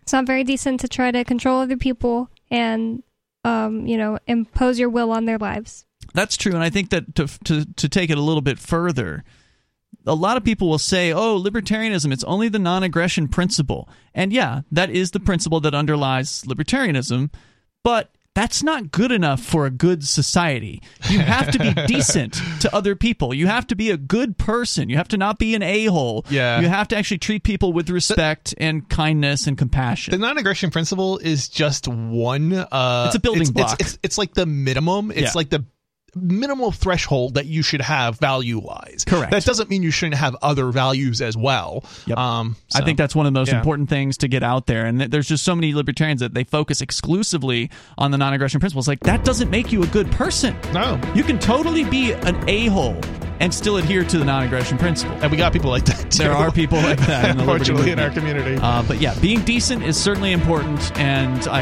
he says they're synonymous. I gotta say, I agree with that. So I miss you, Nobody. I hope you're having, if he's out there, I hope he's having a good New Year's Eve. And I hope so, too. Be back at 10:30 Eastern tonight at watch.freetalklive.com. For the rest of you, Happy New Year.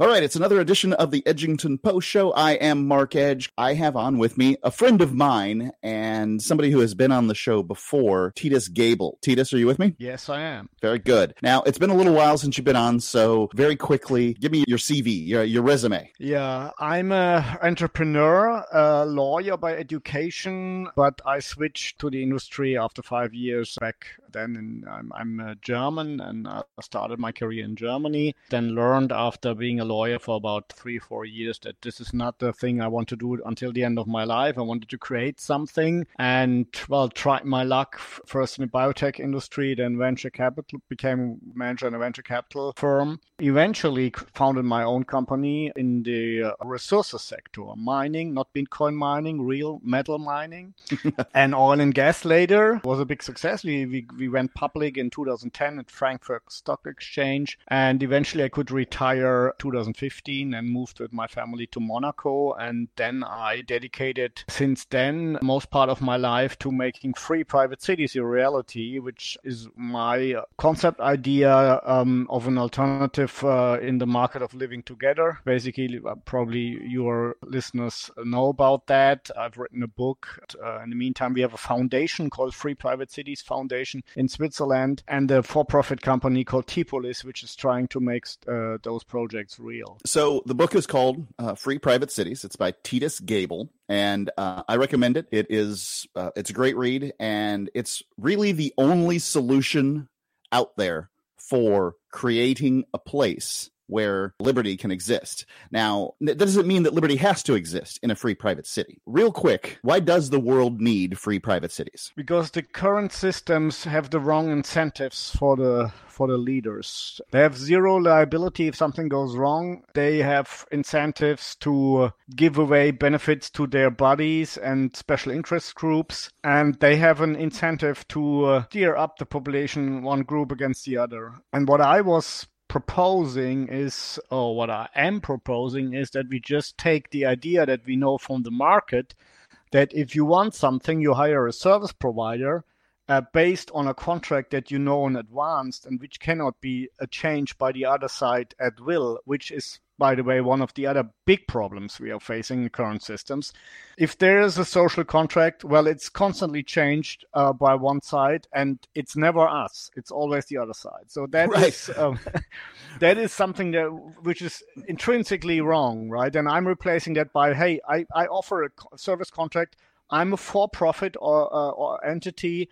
You know that I want to make 10-15% profit, and that is what you pay. And so you have a much better protection because each of you have a bilateral contract with me as the operator, who is basically owning providing security for life, liberty, and property. And that is all. And you know what you can get from me. You know what you have to expect from me. You know what you have to pay to me.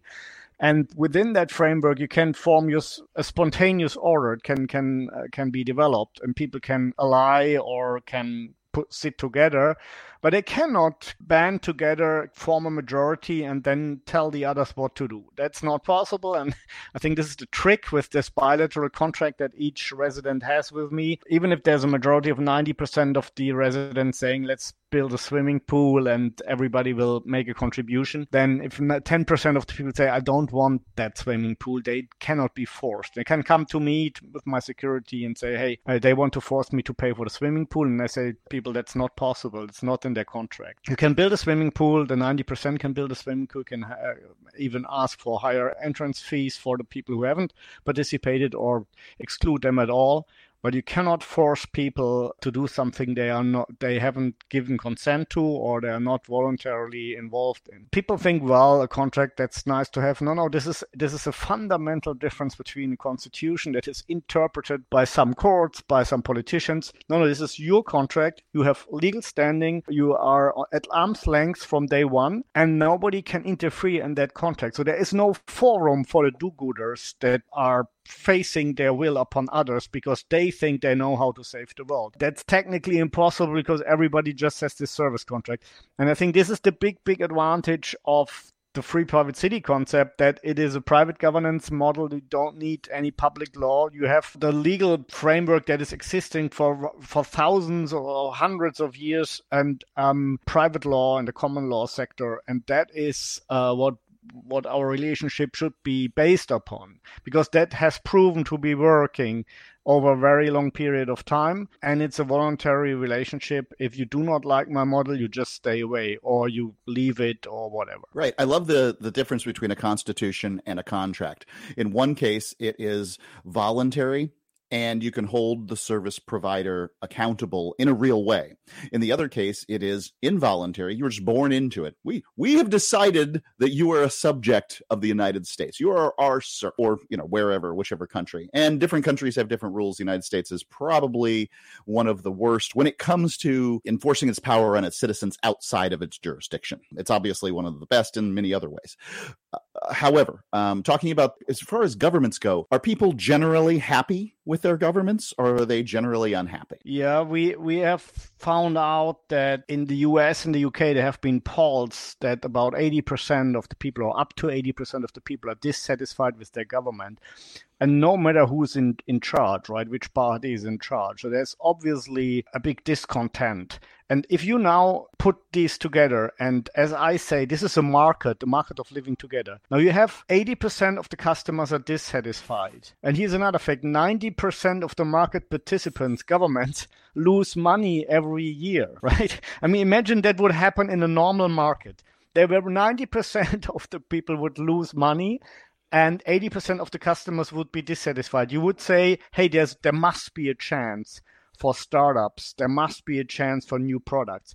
And that's exactly what I'm offering. Of course, I know that this is a market which is very high entry barriers, right? It's basically, as Patrick Friedman once put it, well, either you have to start a secession or a revolution.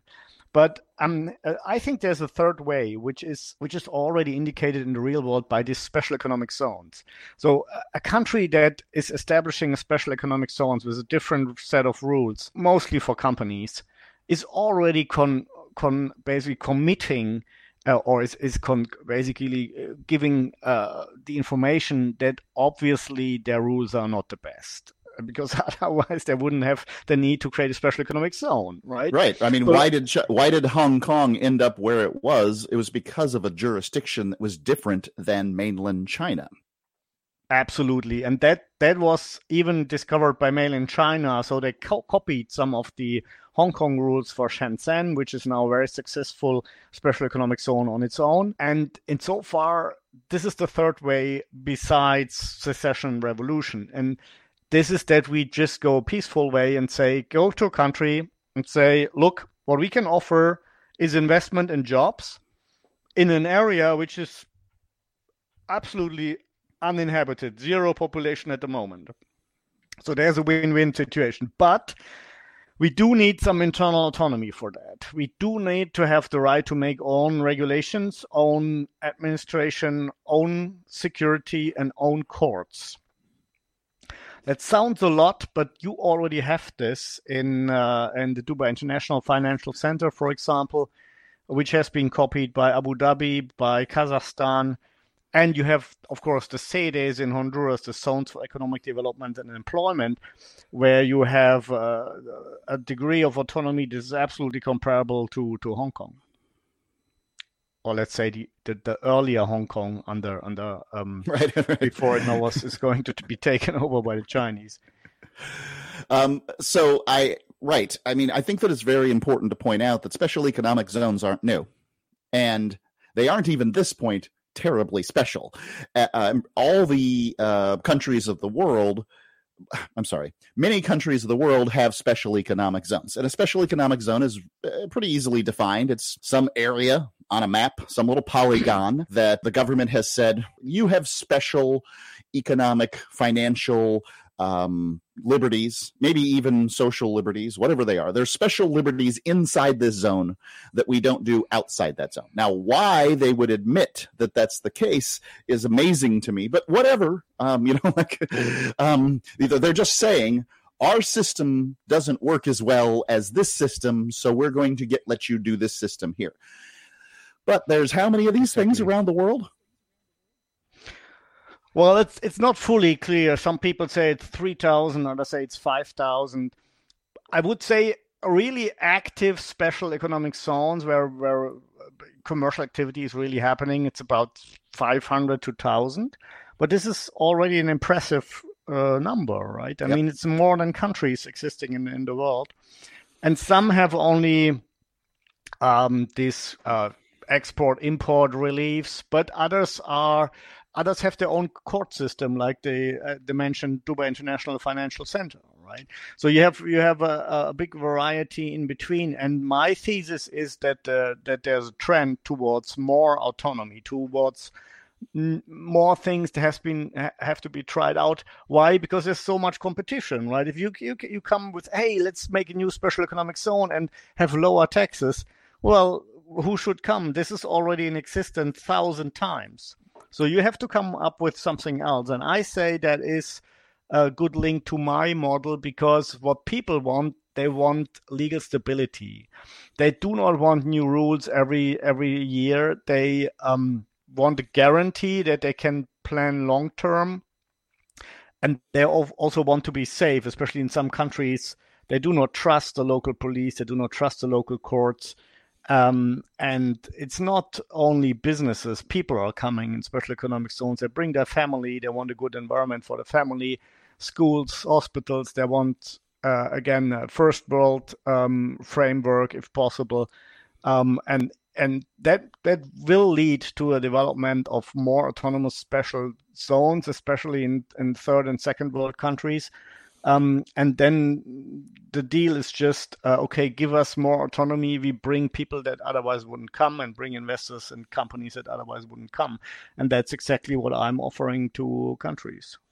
Right. Now, I'm one of those that believes that there's even more than 5,000 special economic zones. And the reason is because anytime a government admits that their system is crap and says that, a little bit of freedom in this area will cause business people and the innovators and entrepreneurs to move to a given area, I mean, they've just laid it on the line. They've already admitted that their 9,000-year-old top-down hierarchical Byzantine system stinks. So if you create like a special opportunity zone where you just carve out some small economic favors in the United States, for instance, if you can avoid long-term capital gains if you invest in a special opportunity zone, fine. Great. What you're doing is you're driving business from the immediate area to this little zone. That's an obvious thing. But nobody believes that somehow you're going to attract a Hong Kong businessman to bring millions of dollars to the special opportunity zone because he doesn't care about long-term capital gains in the United States. In fact, he's looking for special economic zones around the world, and he's weighing them and looking at them and seeing where he can import and export and what the value is of the market and weighing everything. He's got computers working on models and doing all that stuff. The only way to compete in that realm is to have, if some freedoms work, if more freedoms work better, then to have more freedoms than the next guy. So if you're in, country A and country B's got more freedoms to its zone, then it's possible they're going to take some business from you. So you need a zone that's better. And so this is the competition that's going on in what I'm calling now the next evolution, special autonomous zones. And we're moving towards that. Now, as far as free private cities, your notion is that if a special autonomous zone is large enough, a free private city will spring up in this. People will want more freedoms, and they will want to abandon the old systems that provide them with crappy service. And, there we have some city. Now these cities, I know you've imagined these, and I want to give you the opportunity. How could they differ from each other in some ways? Because not everybody wants the same thing, right? Oh, absolutely. I mean, it is conceivable that you have free private cities or autonomous zones for special target groups, right? So there might be a religious group who want to live according to their rules, and there might people, or there might be atheists so that we don't let us alone with all kinds of religion, and there might be people who prefer some kind of veganism or whatever. And I can't wait till the vegans get their own city. I personally am just, please give the vegans their own city. Yeah, and this is also it's creating a more peaceful society, right? If the people who think they know it all and they want to enforce their ideas on all of us have their own city where they can try it out and show to the world how beautiful this is. This is taking away a lot of political struggle out of our daily lives. When people can be told, hey, look, there's a free private city where your ideas are tested. Why don't you go there first and leave me alone? And the other way around, people who want to try out new ideas, for example, ideas of liberty, right? Living in a real free society where there's only the government is only providing protection of life, liberty, and property, and otherwise you are left alone. Where's this existing in the world of today? Well, not many places, if any. So now you can say, hey, let us try this. And that's the basic principle of a free private city, because I think this works better because this is the only thing that we all really want is not to be killed, robbed, or have experienced any kinds of criminality. And the moment you go away from that need for security, we are different people, we have different ideas. And that's why I think the free private city model is the classical minimal state, if you want. but it's not by a state, it's by a private company, and you sign a contract only if you like it, and you only come if you like it. And this is an interesting. Yeah. Go ahead. This is an interesting point. So you mentioned criminality. And I think this is really, really important. Currently, governments around the world prevent people from coming into their countries for at various levels because of criminal records, right? So it makes a certain amount of sense that you don't want somebody who has shown a disposition to commit crimes on your area to victimize your citizens. I suppose. I could make all kinds of arguments against it, but let's go ahead and just accept that notion. The United States does. Canada does this. Canada's a really good example. You can't get into Canada if you've had a misdemeanor in many cases. Is Canada crime-free? I mean, it's obvious that Canada is not crime-free. Because, in part, the criminals that are already in Canada are breeding and having more criminals. And, there's lots of systems. There's a tried and true system for handling this that has not been employed in the Western world in a long time, and that's banishment. A free private city absolutely has banishment. You commit a crime, you show a disposition for committing crimes, whatever it is, inside a free private city, and it's that operator's option to say, hey, look, we're taking this provision of your contract and out you go. And that's going to make places a lot safer.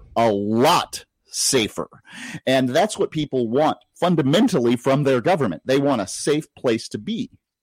So when you're exactly, and if you as what we have currently in our Western societies is that states are grabbing more and more areas of our life and say we're going to regulate that, we're going to regulate this and that, and we tell you how to speak and to behave and whatever.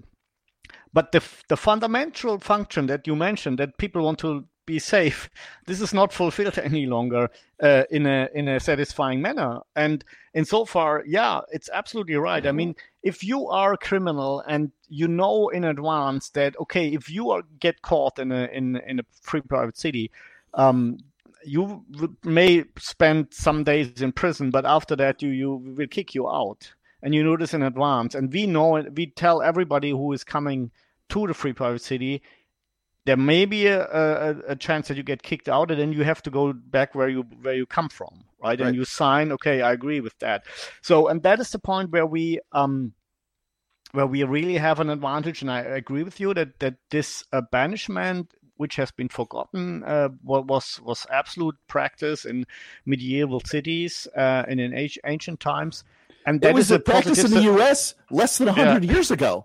It leads to positive selection, right? Because you have then, over time, you have only people in the city that are either checked that they're not criminals, and if they become criminals, or they have been hiding and now show their real face, well, they do 1 or 2 crimes and then they're out. So that's, by the way, how it works in Monaco. Right. Even if you have, even for petty crime, right? If you steal, I've heard a old lady was stealing €100 in a shop, and then the shop's camera detected that, and she was expelled from Monaco.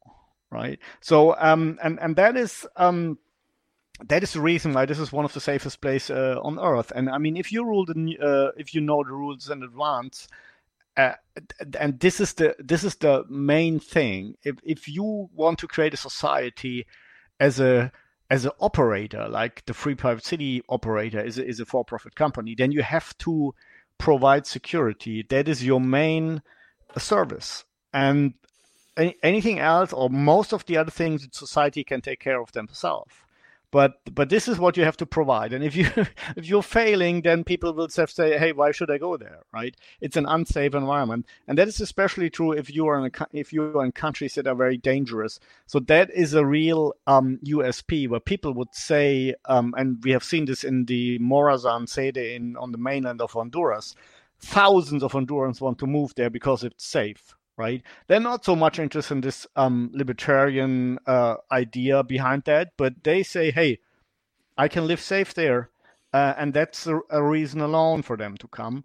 Of course, for many people, there are other things that should come together, but you can relatively easy make a cause that you have a better society than the surrounding society, and just by providing the basic services that a state should provide.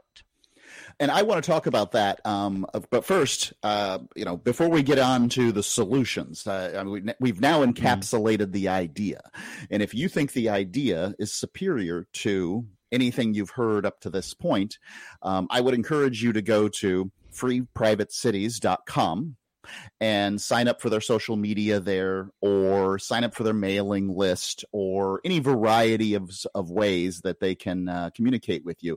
Any other ideas? Buy the book, Free Private Cities by Titus. That's Titus for Americans.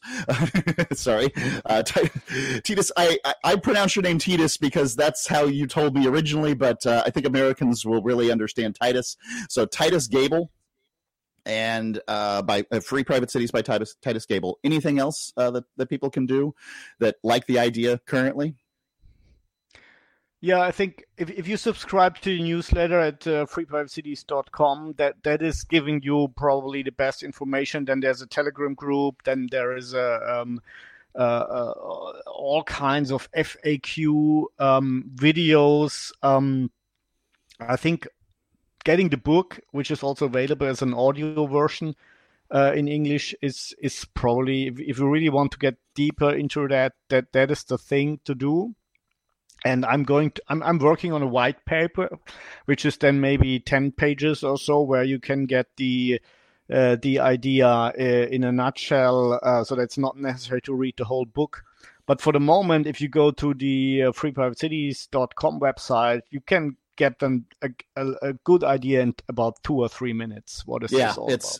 You'll get that, the quick encapsulation. One more thing I thought of is that if you've got some money to invest, and I'm talking about, $250,000 or more, you could perhaps contact me, and I will, begin the process of you investing in T-Polis. I work with T-Polis. I am not on the T-Polis team, but I am very fond of what you're doing, Titus, and I think that it's very likely that this is the best solution for finding liberty in our lifetimes.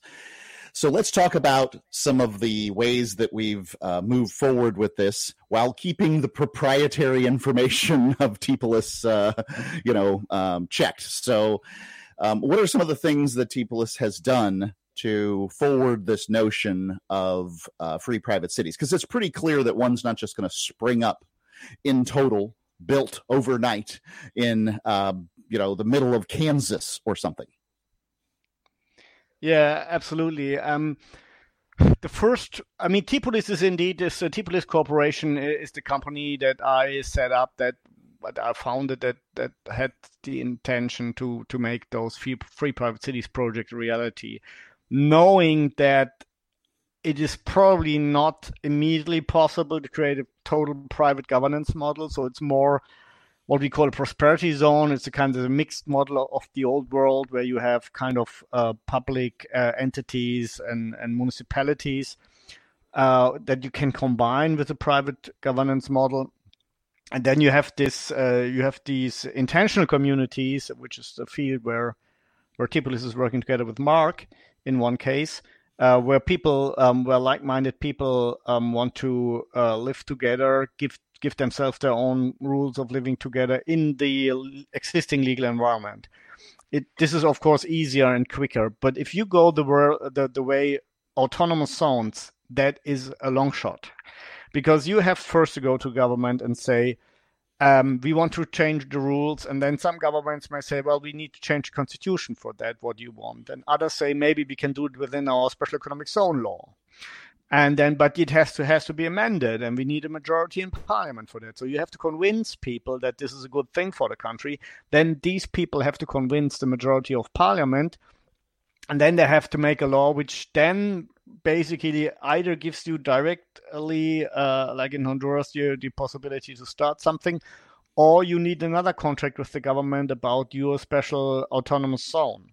So this is, as a matter of fact, nothing that can happen overnight. So this is a years-long procedure. And the first thing that happened to us was we have been approached by people who were active in Honduras, which is the first sede. It's called Prospera. At that time, Prospera.hn for those who want to go look it up online. Prospera.hn. Exactly, yeah. Yep. And that was back in 2017 when I was approached by the promoters and organizers of that first sede, which wasn't in existence back then. And I helped them for about 2 years to create a legal structure, a structure for this sede to basically put a private governance model over the public top-down model that the Hondurans had in mind when they first created the law in 2013. So, but they were basically willing to create or wanted to create a kind of a Hong Kong in the Caribbean, right? So this was the idea. And they wanted to, hey, let's establish a common law system and all this with own courts and own police and or own security forces and the right to start on a blank slate from the regulatory standpoint, which is huge. And Prospera was successful. The very first sede got permitted at the 30th of December 2017. In the next 2 years, they got permitted basically complete common law system based on the U.S. Common law system, some best practice laws when it comes to property acquisition, land transactions from New Zealand, for example. Then there's a variety of other innovative new legal approaches, but more or less it was the idea to collect the best practice common law standards from all over the world and put them in a kind of what we call the common law code, which sounds a little bit paradox, but if you do not have a common law tradition, you have to introduce something on a certain day, which happened here. And Prospera has a charter which is really protecting the people. And on top of that, everybody has a contract.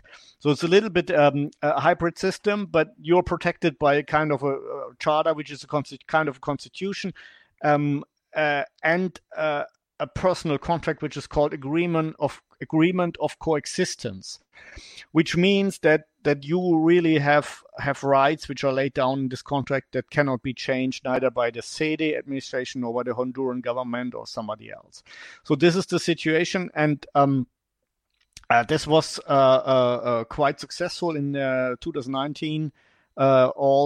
Everything was approved by the State Commission of Honduras, and then I withdraw from the active thing and started a new attempt to create an even more free private city type of model in Africa, which I cannot disclose this now, and this is unfortunately also one of the matter of the fact there are years and years where you cannot disclose what you're working on. Oh yeah, because that's absolutely it. Yeah, and that is sad, but that's the name of the game. But one thing I think we can say about Africa is that our vision there is even freer than the ZEDEs as they're legislated in Honduras at this time. Correct? Yeah. Again, that would be the next step towards a real free private city, right? And I would say, yeah, this is even better than the CEDEs in Honduras. And there are other projects around the world, less developed, places that we're keeping an eye on. That's our job, is to look for jurisdictions where it's likely we would be able to pull something off like this, that we'd be able to advance human culture and, take that next step forward. Because the difficulty is that because the state claims for itself a monopoly on violence, and because it has such longevity, it has existed for at least 9,000 years as a notion, that it's difficult to undermine. It's difficult to innovate in this particular zone. I mean, what kind of governance innovations have you heard of? What kind of monetary innovations? They're so rare and coming along historically. So, we're looking at this. There's great opportunities with special economic zones to evolve into special autonomous zones, and prosperity zones, and these different types of areas. But, I want to talk about Honduras. I think that it is true to say at this moment in time that Honduran ZEDEs are the freest place on the planet, bar none. However, there's been an election recently in Honduras that is still undecided, not entirely decided, and I wanted to just get your thoughts on that. It's hard to, right, there's not a lot of experts in this field, Titus. And so I'd like you to say what you can say about the election of, all I know her by is Zamora and the Libre Party. Yeah, in Honduras, indeed, a candidate has been elected from the very far left, from the party Libre. Oh yeah, let me give you her whole campaign premise here is let's get rid of these ZA zones that empower Western corporations to take over Honduras so that I can give the country to China. Yeah, well, she says she's the wife of a former socialist president who started a coup, basically. Well, he was kicked out. He was kicked out because he attempted to circumvent the Constitution of Honduras. Yeah, and get elected one more time against the Constitution. I think you want to make a referendum, but I mean, this is not our topic here. Is there's a socialist now in power, and she has announced that she wants to get rid of the CEDES. And I mean, this is something where she got a big majority in the presidential election, but at the same time there was a parliamentary election for Congress, and there the majority is far less than she had, and so far it's still open. But here is the thing: I mean, these things can happen, and sooner or later it was clear that something like that would happen in Honduras, which is a divided country like many Latin American countries, between the left and the right. And and now we have to put in place, or we have to check if what they put in place, the Hondurans, as security mechanisms against a change of government destroying the CEDES, because this is all the idea of autonomous zones, that they survive a change in government. I mean, otherwise they don't make sense, and otherwise you do not have the legal stability you are looking for.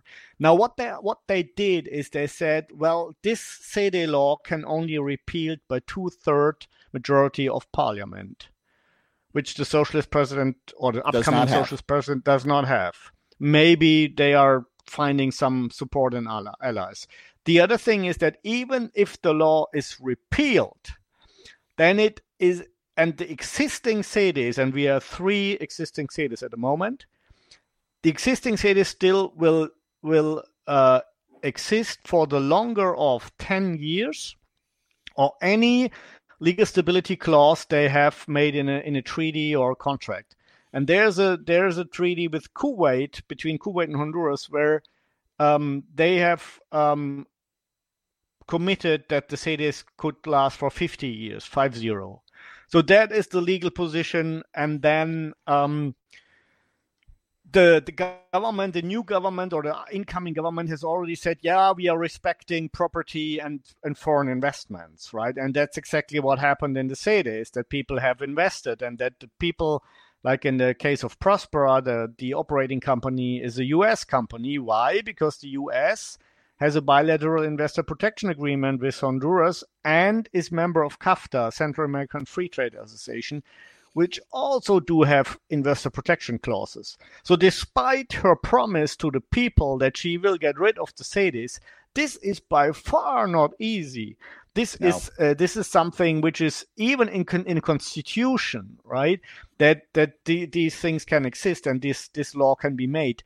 And so even if they somehow get a 2/3 majority to repeal the law, that does not mean that the existing CEDES cannot exist, because they have grandfathered rights explicitly in the law. And I had a discussion with Prospera management, and they think they are very they have very good arguments from a legal point. They have 60 companies have been founded in the meantime in the CEDE, which theoretically could all come with damage claims against Honduras. Yeah. So that is not so easy, right? And so far they are trying to talk to the government, to the new government, and say, hey, we are bringing benefits to the country, and think again maybe if you want that. And of course, they have the advantage to being a U.S. company, so they're getting some protection from the U.S. Embassy.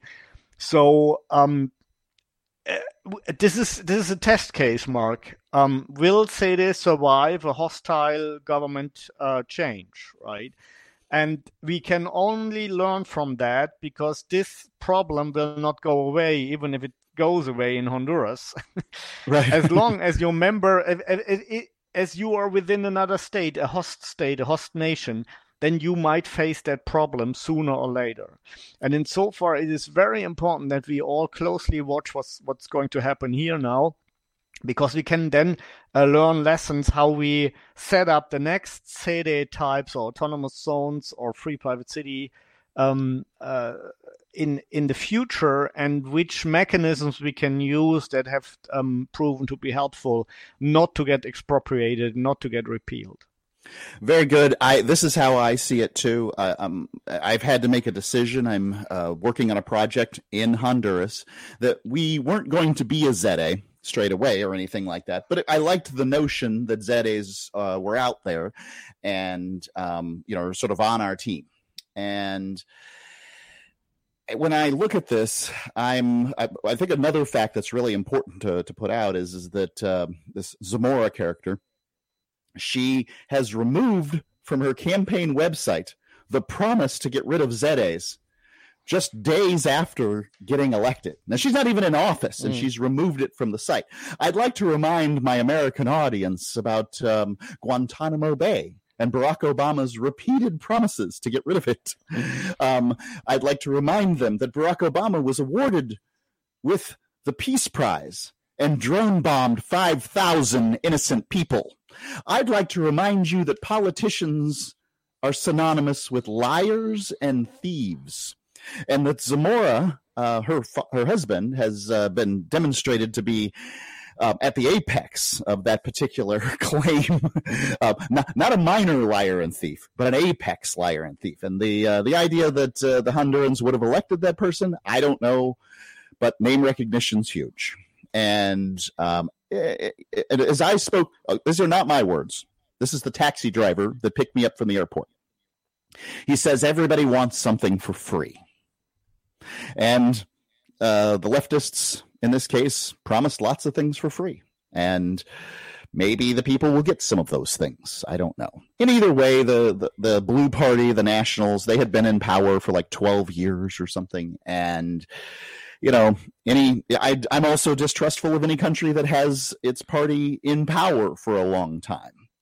So there you go. And many people think that this was an election mostly against the ruling National Party, right? I would agree. Against Orlando, the former president, who was extremely unpopular.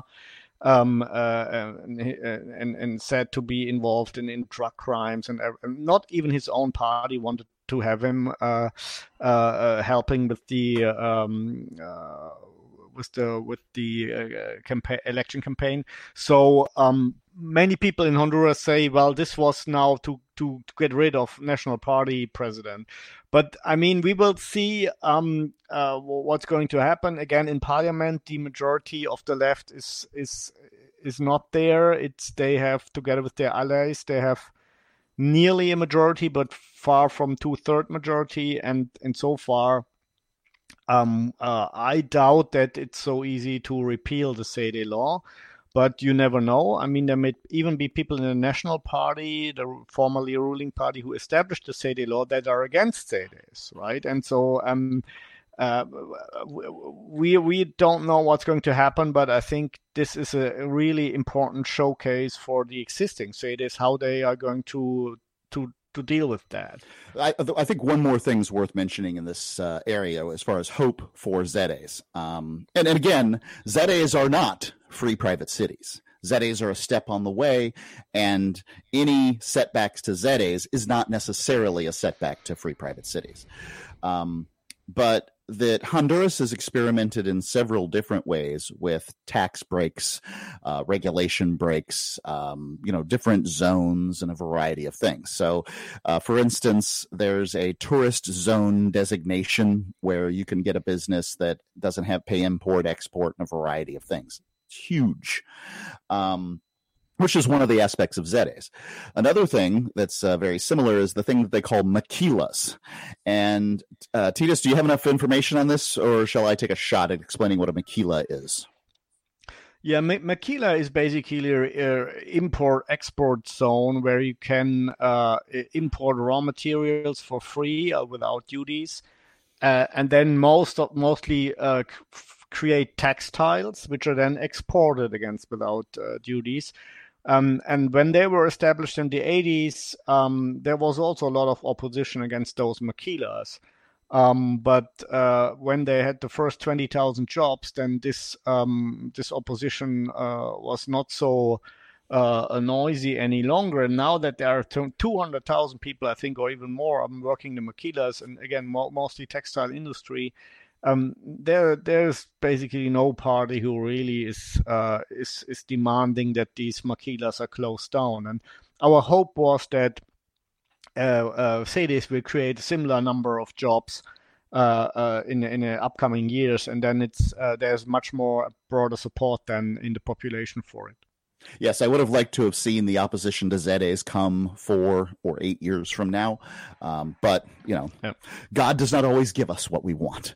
I think that it's, I've heard it described by an American in Honduras. I've heard maquilas described as the third rail of Honduran politics. And what that means in the United States is they'll often use it to describe Social Security, which Social Security is really not a good program for the average person, but the average worker in America has paid in for 20 years into Social Security, and they want their money back.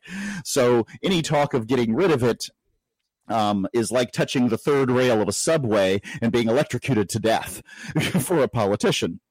Pardon me. And this is what it's like for a politician in Honduras that talks about getting rid of the predecessor, maquilas, to ZEDEs. And the hope is that someday the ZEDEs will be in this zone too, and that perhaps they can be even a little freer. I would also say that one last thing to sort of wrap up Honduras is that in the U.S. and Western Europe, we tend to look at the scope of government. We'll create these lists, these academic lists, like Freedom in the 50 States or Freedom Around the World, or any variety of lists, the Heritage Foundation's Freedom of the World chart, and Cato has one, and a variety of places have them, where they look at the scope of government and they say, all right, well, this government has a smaller scope than that government, and this government has a small, and they rate them on a scale of 1 to 200. Number 1 being Hong Kong or Singapore. I mean, Hong Kong's just been taken over by communist China. I mean, it's the freest place in the world. Okay, right? Singapore, United States usually is now hitting around 20. Used to be up there in the top 5, not so much anymore. Sorry. Thank you, Democrats. And Republicans are really not much better on this. These charts just weigh scope. They don't weigh the will, and they don't weigh the reach of government. So I'd say that the Honduran government has a wider scope than I'd like to see. ZEDEs have the narrowest scope in the world, but Honduran government doesn't have much reach, and it doesn't have much will. It just doesn't care to go and bother things that are working for it, and it's just the way it is. In the United States, it can be difficult to understand that, because the United States government, while may have a slightly smaller scope than the Honduran government, has a much wider reach and a much wider will when it comes to enforcing that scope. You're breaking the law in many cases in the United States, and whether you know it or not, you're going to trial and jail. Titus Gebel, freeprivatecities.com. Thank you so much for being on with me.